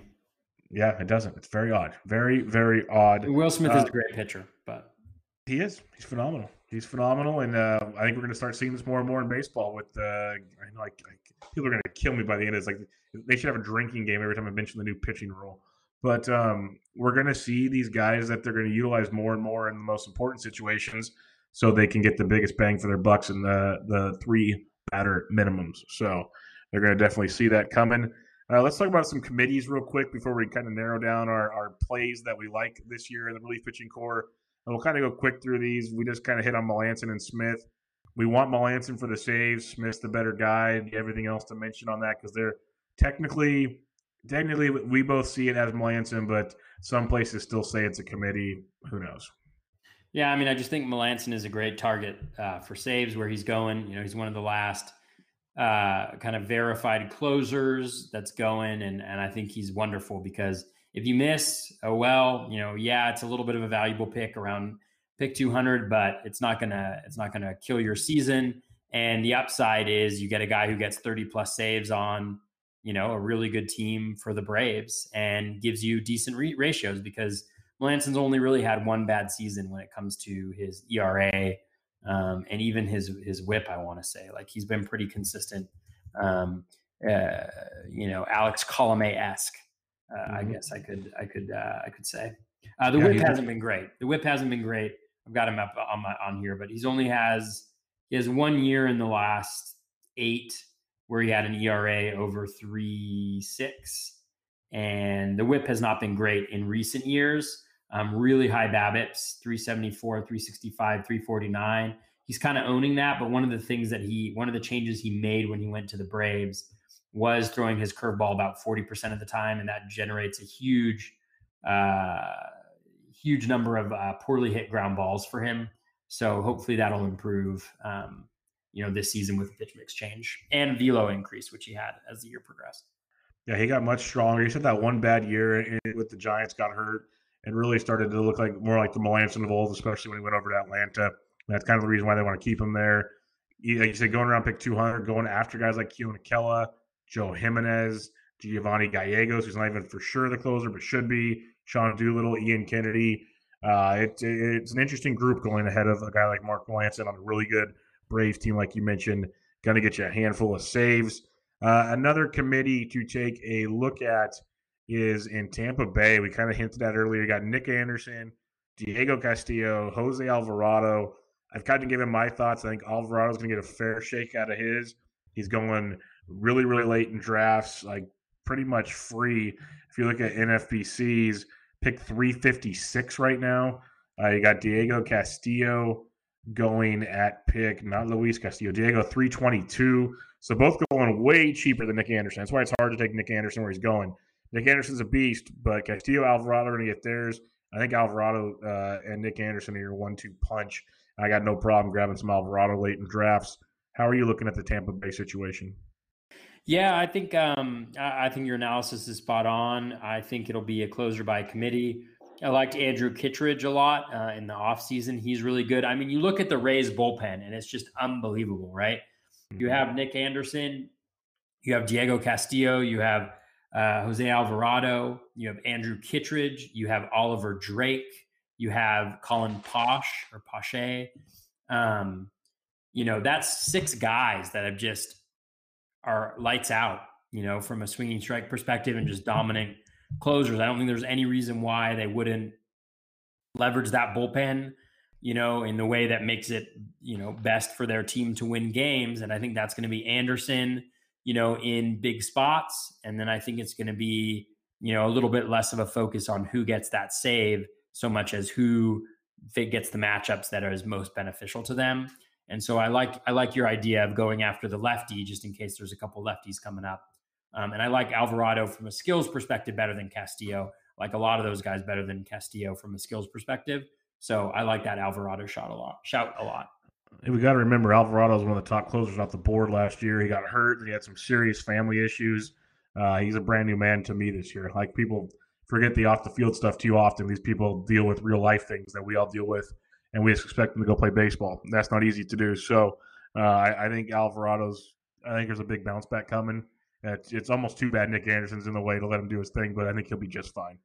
Let's go to St. Louis now, where Andrew Miller's hurt. Jordan Hicks is gone for at least, like, I think half the season, recovering from injury. So you got Giovanni Gallegos is the popular choice, and then it's kind of a mix mash of who knows what. Like, there's different options. We got, I believe it's Halsey or Halsey coming out of the bullpen as well for St. Louis. For me, with all these injuries, it's just lining up for Giovanni Gallegos. Like, I talked to STL Cup of Joe from The Athletic last year. He wrote a piece on Gallegos, and he's a huge Gallegos fan. Gallegos had great stuff last year. People kind of thought he'd be the guy. It was just never there for him with Hicks and Miller and others. Like, Carmart was back there last year. Carmart, they're already putting in the rotation. Ryan Helsley was one of the other options people keep talking about. I think it's Giovanni Gallegos is to lose. Eventually, Andrew Miller will be back, but if I'm drafting, I go Gallegos, and the way people are drafting right now, they're all going Gallegos. Like I said, he's going ahead of Melanson at pick, where are we at here? 182 overall. So he's got good stuff, not 100% his job, but I think it's going to be his job. So I go Gallegos. How do you look at St. Louis? Yeah, I mean, in these situations, I generally am somebody who will target the least expensive guy, the free guy.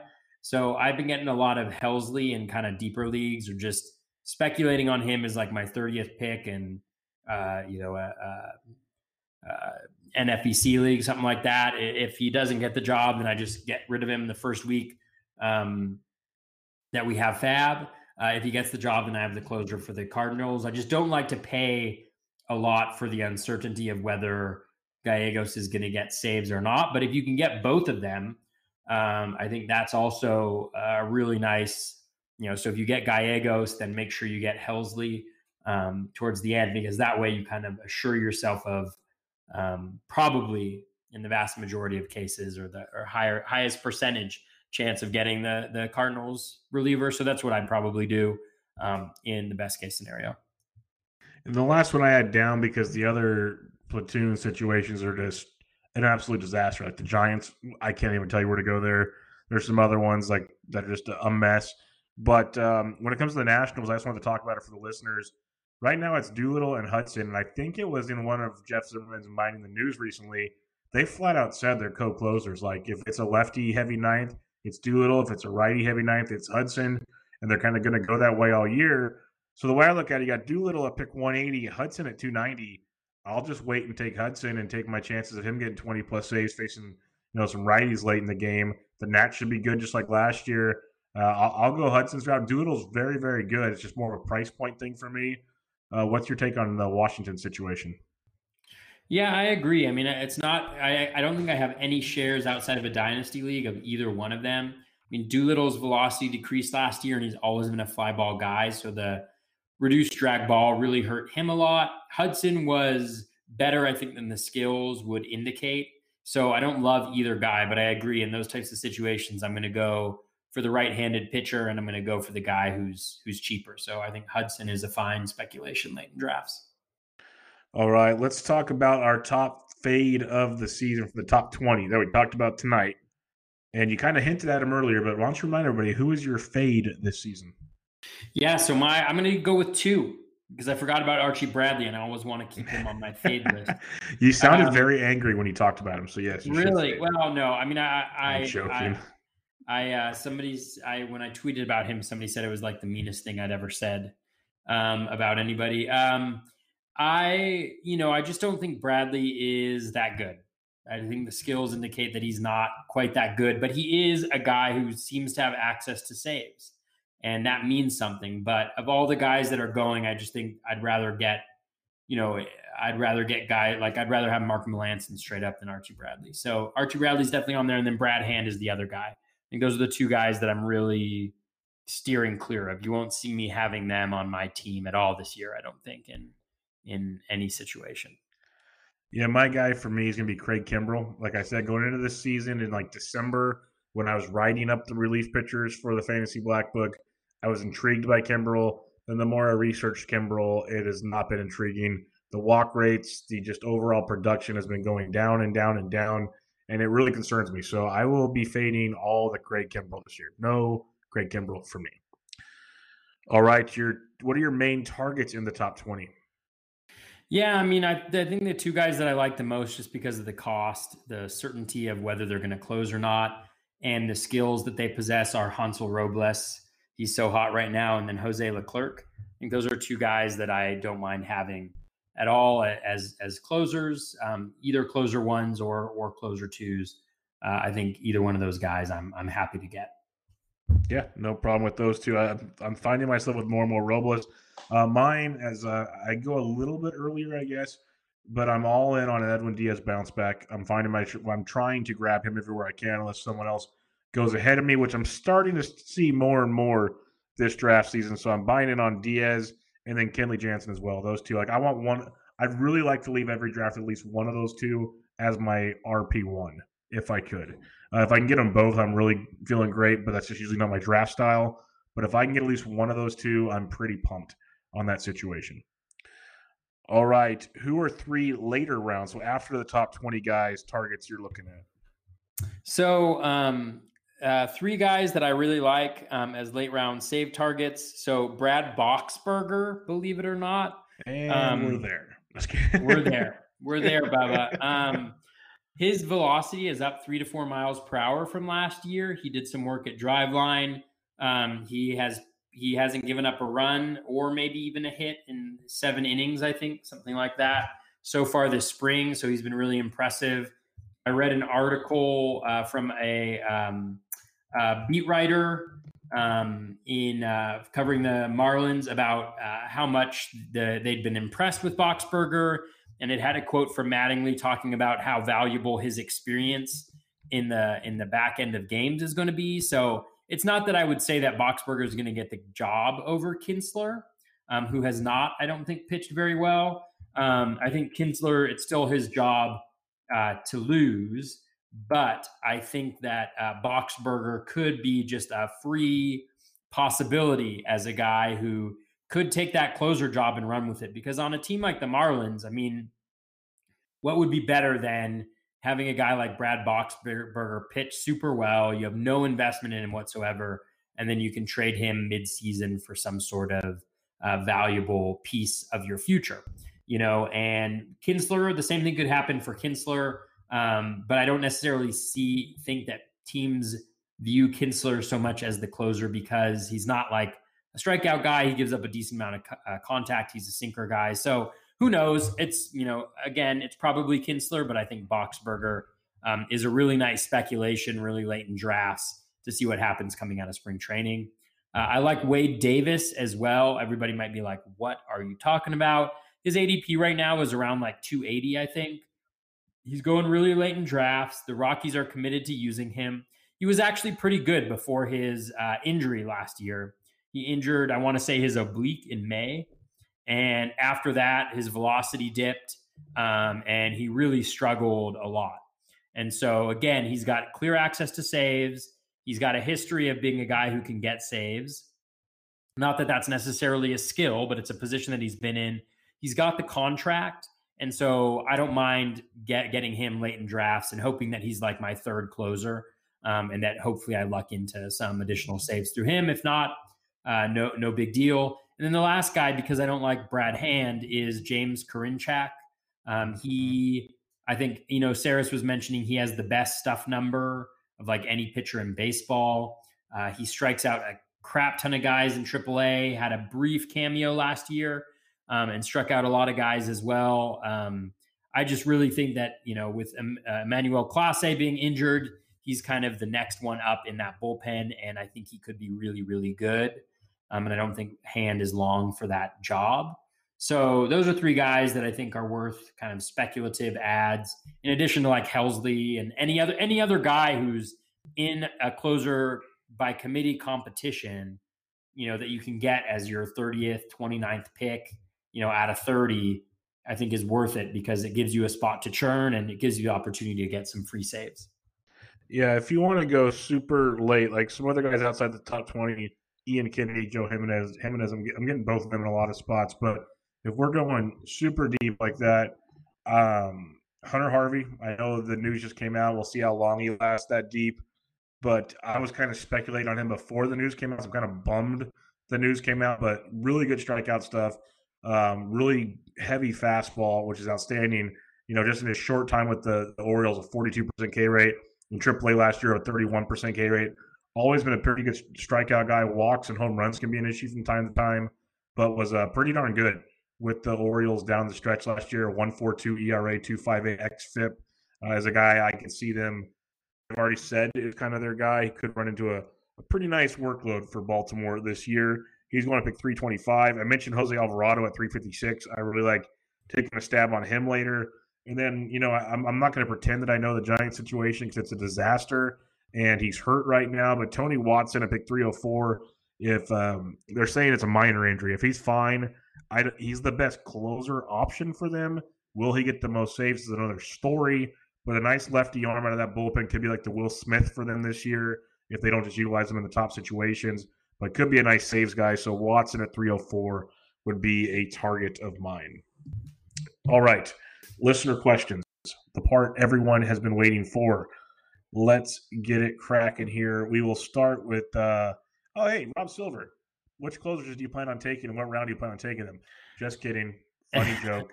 Rob wanted to know because, like you said, Toby, I think he's drafting with you next Saturday. Yeah, so I got my first main event is coming up on Saturday, which is really exciting. I mean, this will be my second year doing the main event, and it's always just, it's just incredibly exciting. But I got my league, and so Rob's in my league, so former overall winner of the main event. Dave Potts is in my league, another former winner of the overall in the main event. The winner from last year's Diamond, Derek Pearson, is also in there, as is Emmett Ruland, who had two teams in the top 15 of the main event last year. And then Bradley Libros, who is a really good player. He beat me last year in a league. I think I finished fifth and he finished third. And he also finished second in the overall 2 years ago, is also in that league. And that's, I don't know everybody else as well, but I know a lot of the names, and it's a lot of guys who play in the main a lot. So I'm just really excited to be in a league with such good competition. And I pretty much just gave away all my closer targets to Rob already, if you listen to this podcast. So enjoy that, Rob. Steal my closers. I'll just grab Mark Melancon later on. There you go. Just give Melancon and tell him what's up. Dave Petroziello, frequent listener and awesome listener of the show. He asked, do you think Jimmy Cordero could eventually become the closer of the White Sox? Colomé is shaky. Yeah, Colomé can be shaky. I don't know a ton about Jimmy Cordero. I do know that, Bummer is in waiting. If you want another righty, Steve Cishek, Kelvin Herrera, both have closing experience. They're going to want to get them exposure to try to trade them potentially. I think Cordero, if he does, would be maybe a next year thing, not so much this year. But who knows? Anything's possible. Do you have anything to say on this one? No, yeah, I'm not super familiar with Cordero. It looks like he pitched last year. He was decent from an ERA perspective, but not a ton of Ks, despite a high swinging strike percentage. K- walk rate wasn't anything special. So, I mean, the thing about closers is I criticize some closers like Archie Bradley or Brad Hand, but the fact of the matter is they could be perfectly fine. It's so hard to know how good somebody's going to be. From what I'm looking at, Cordero, he does not seem like a guy who would be closer material. And I agree with you, while I don't like Aaron Bummer, I do think the fact that he's reined in with that contract, that eliminates the financial disincentives to have him pitch. And so I'm not really super interested in Cordero. I mean, he doesn't really strike guys out. 21.2% K rate last year. Steamer has him projected at 22.1%, so below league average. So not really interested, but I could be totally wrong on it. Yeah, no, I'm with you. Not a big K guy. You want your closers to more often than not strike guys out. Eric Samolsky, rotoballer.com. Which clear closers do you believe are on the shakiest ground, and tell me why it's Brad Hand? Well, quickly, I'll say if it's like a committee situation, I don't know if that clarifies sketchy. So non-committee, I think Wade Davis is on the shakiest ground to me. Scott Oberg is there. What's your thoughts on that? Is it Brad Hand or is it someone else? Brad Hand and Archie Bradley, baby.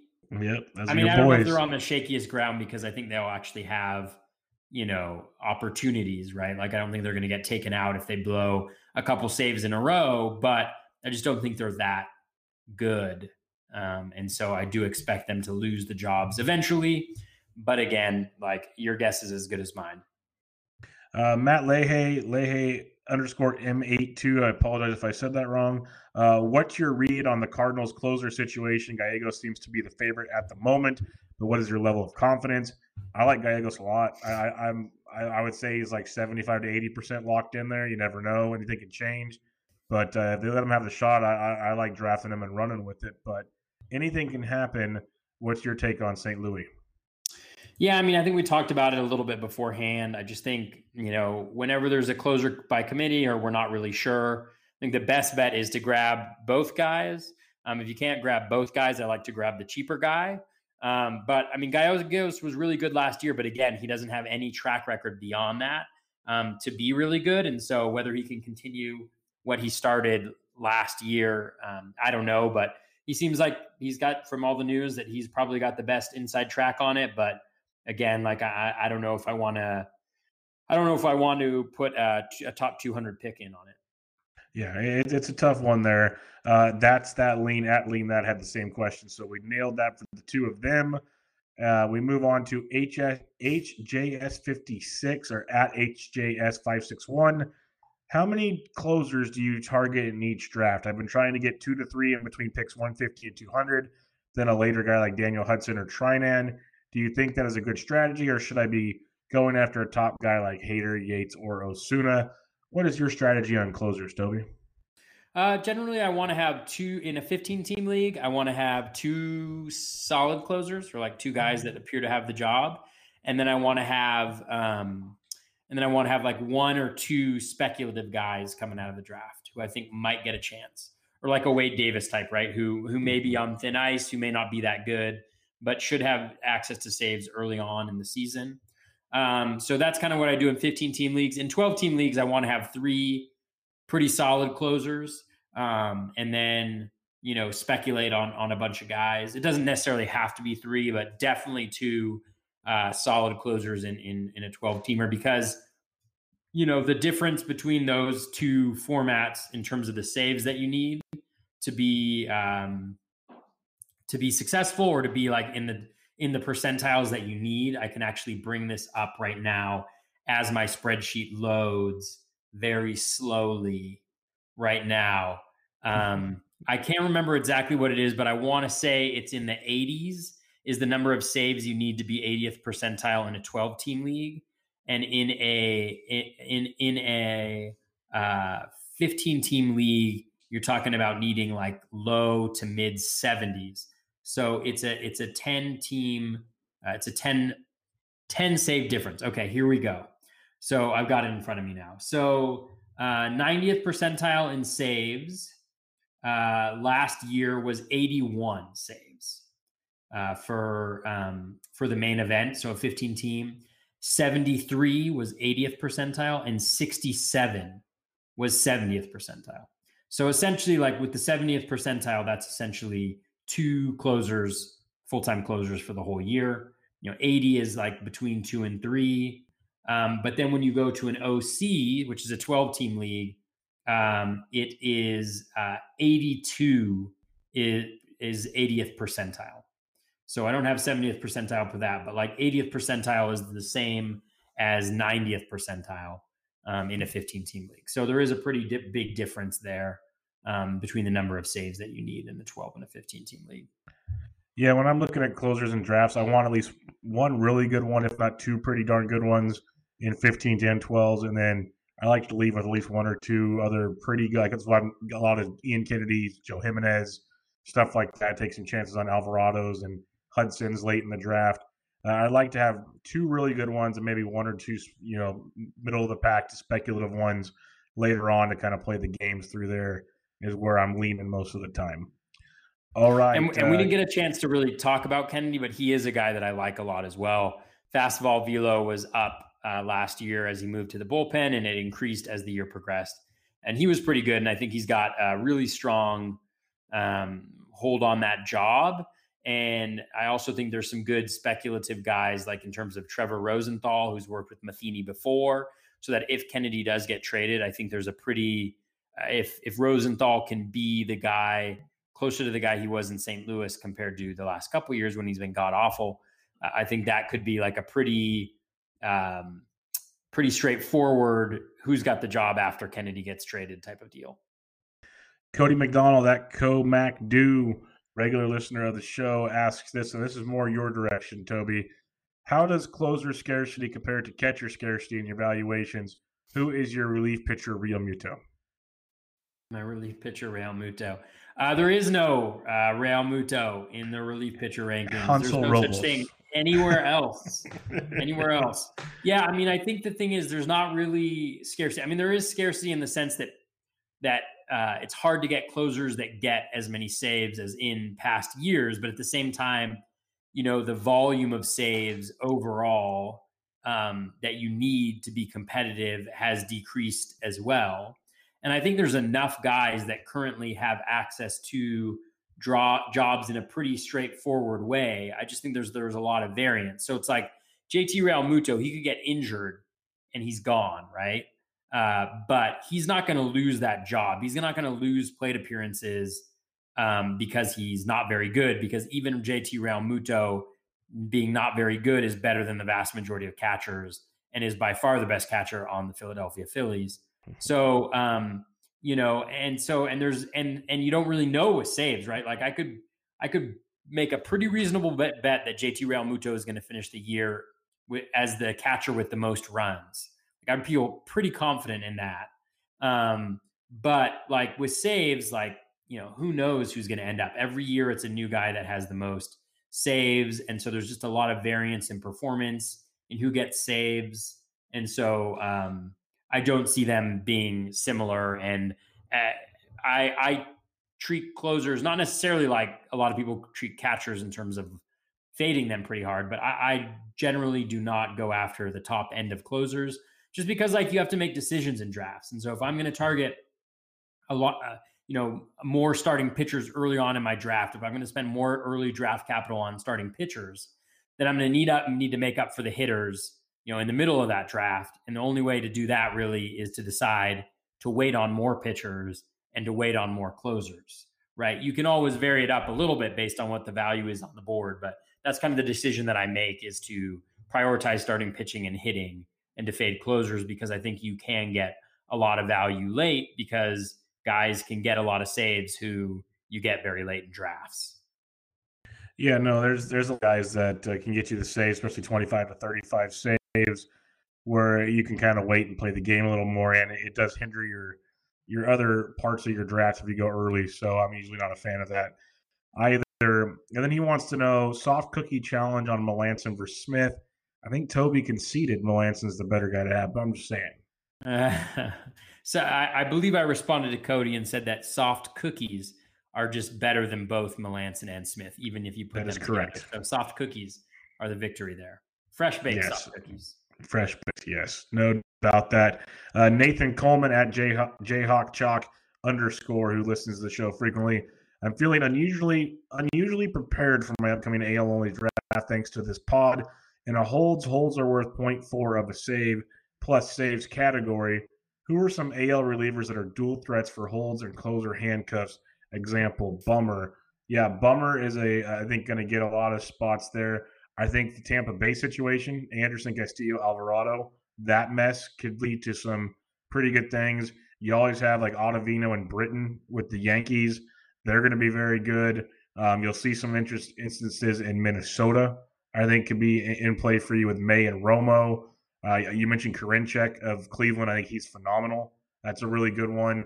And then like Matt Barnes, I think will get more than people think in Boston. Every team's going to have one or two good holds guys, but I think the best one for you to target is Tampa Bay. But any thoughts on that situation? Yeah, no, I absolutely agree. I'd say like that whole Tampa Bay bullpen is just very, very skilled. So I would target them. I also think the Padres bullpen is pretty good. I mean, you have Emilio Pagan over there. What I would do is just go to Fangraphs, go to the leaderboard from last year, click on the advanced tab and sort by K minus walk rate.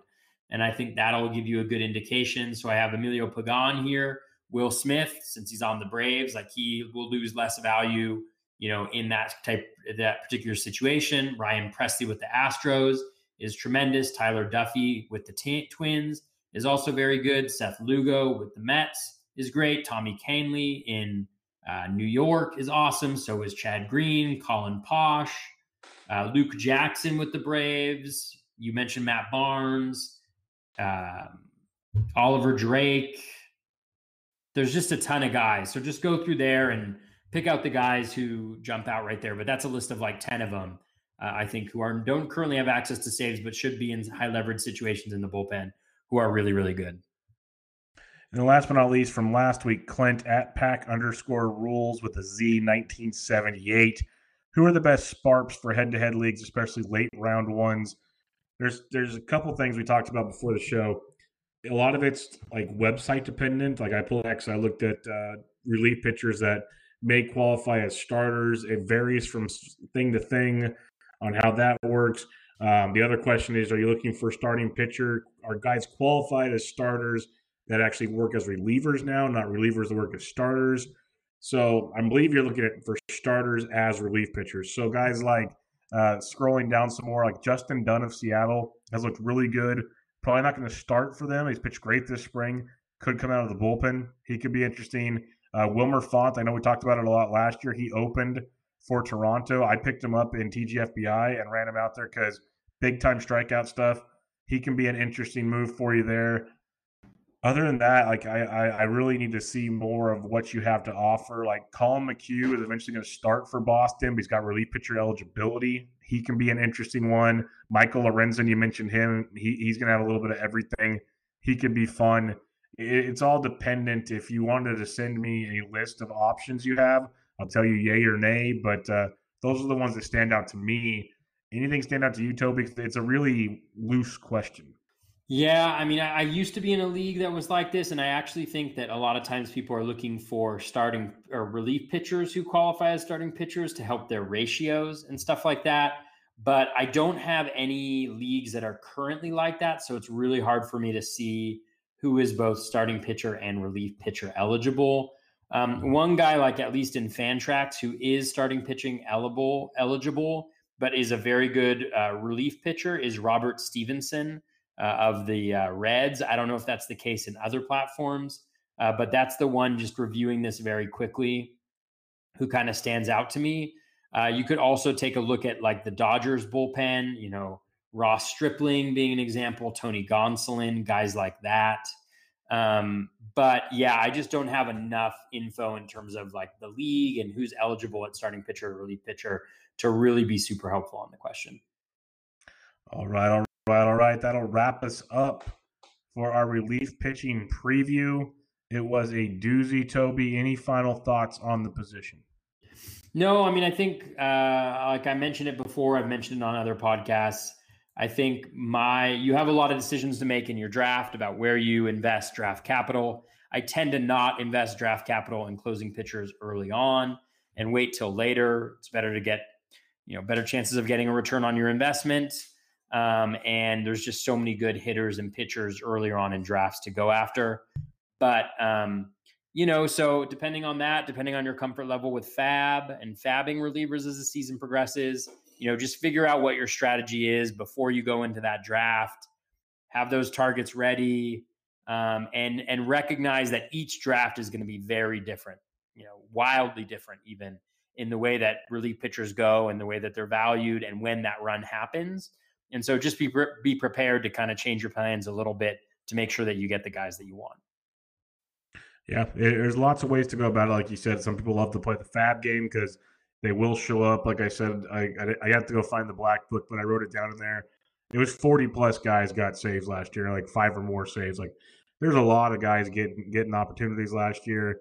There's not as many 40-plus guys like there used to be. It's a lot of like mid 30s to like 25 range.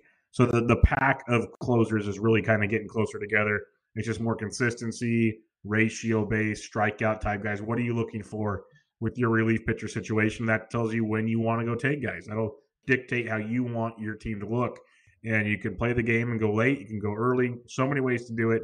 Know the player pool, make it happen. So it's an interesting position. A lot better than some of the other ones. A lot better than catchers, that's for sure. There's a lot more to use at this position. But previews are done. We'll have much, much more for you guys as we've got a couple more weeks till the regular season gets going. You check out Toby on Twitter at BatFlipCrazy. I am at BDintric. And this was Bubba the Batflip episode 28, your relief pitching preview. Catch you guys later.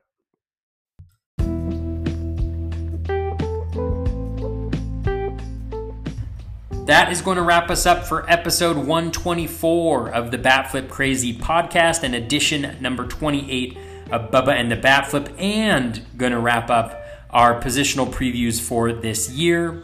Over the next little bit, I'm going to try to do maybe some, just freshen up some of the previews, since some of them are a little bit old, but just kind of go through some of the player adjustments and guys that I'm targeting, guys that I'm fading a little bit as we get closer and closer and closer to draft season.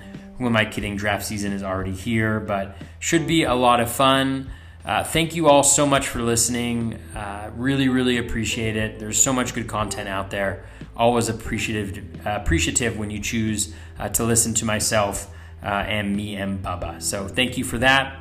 Best of luck with all of your fantasy baseball research. Best of luck with all of your fantasy baseball drafts. Take care and be kind to one another.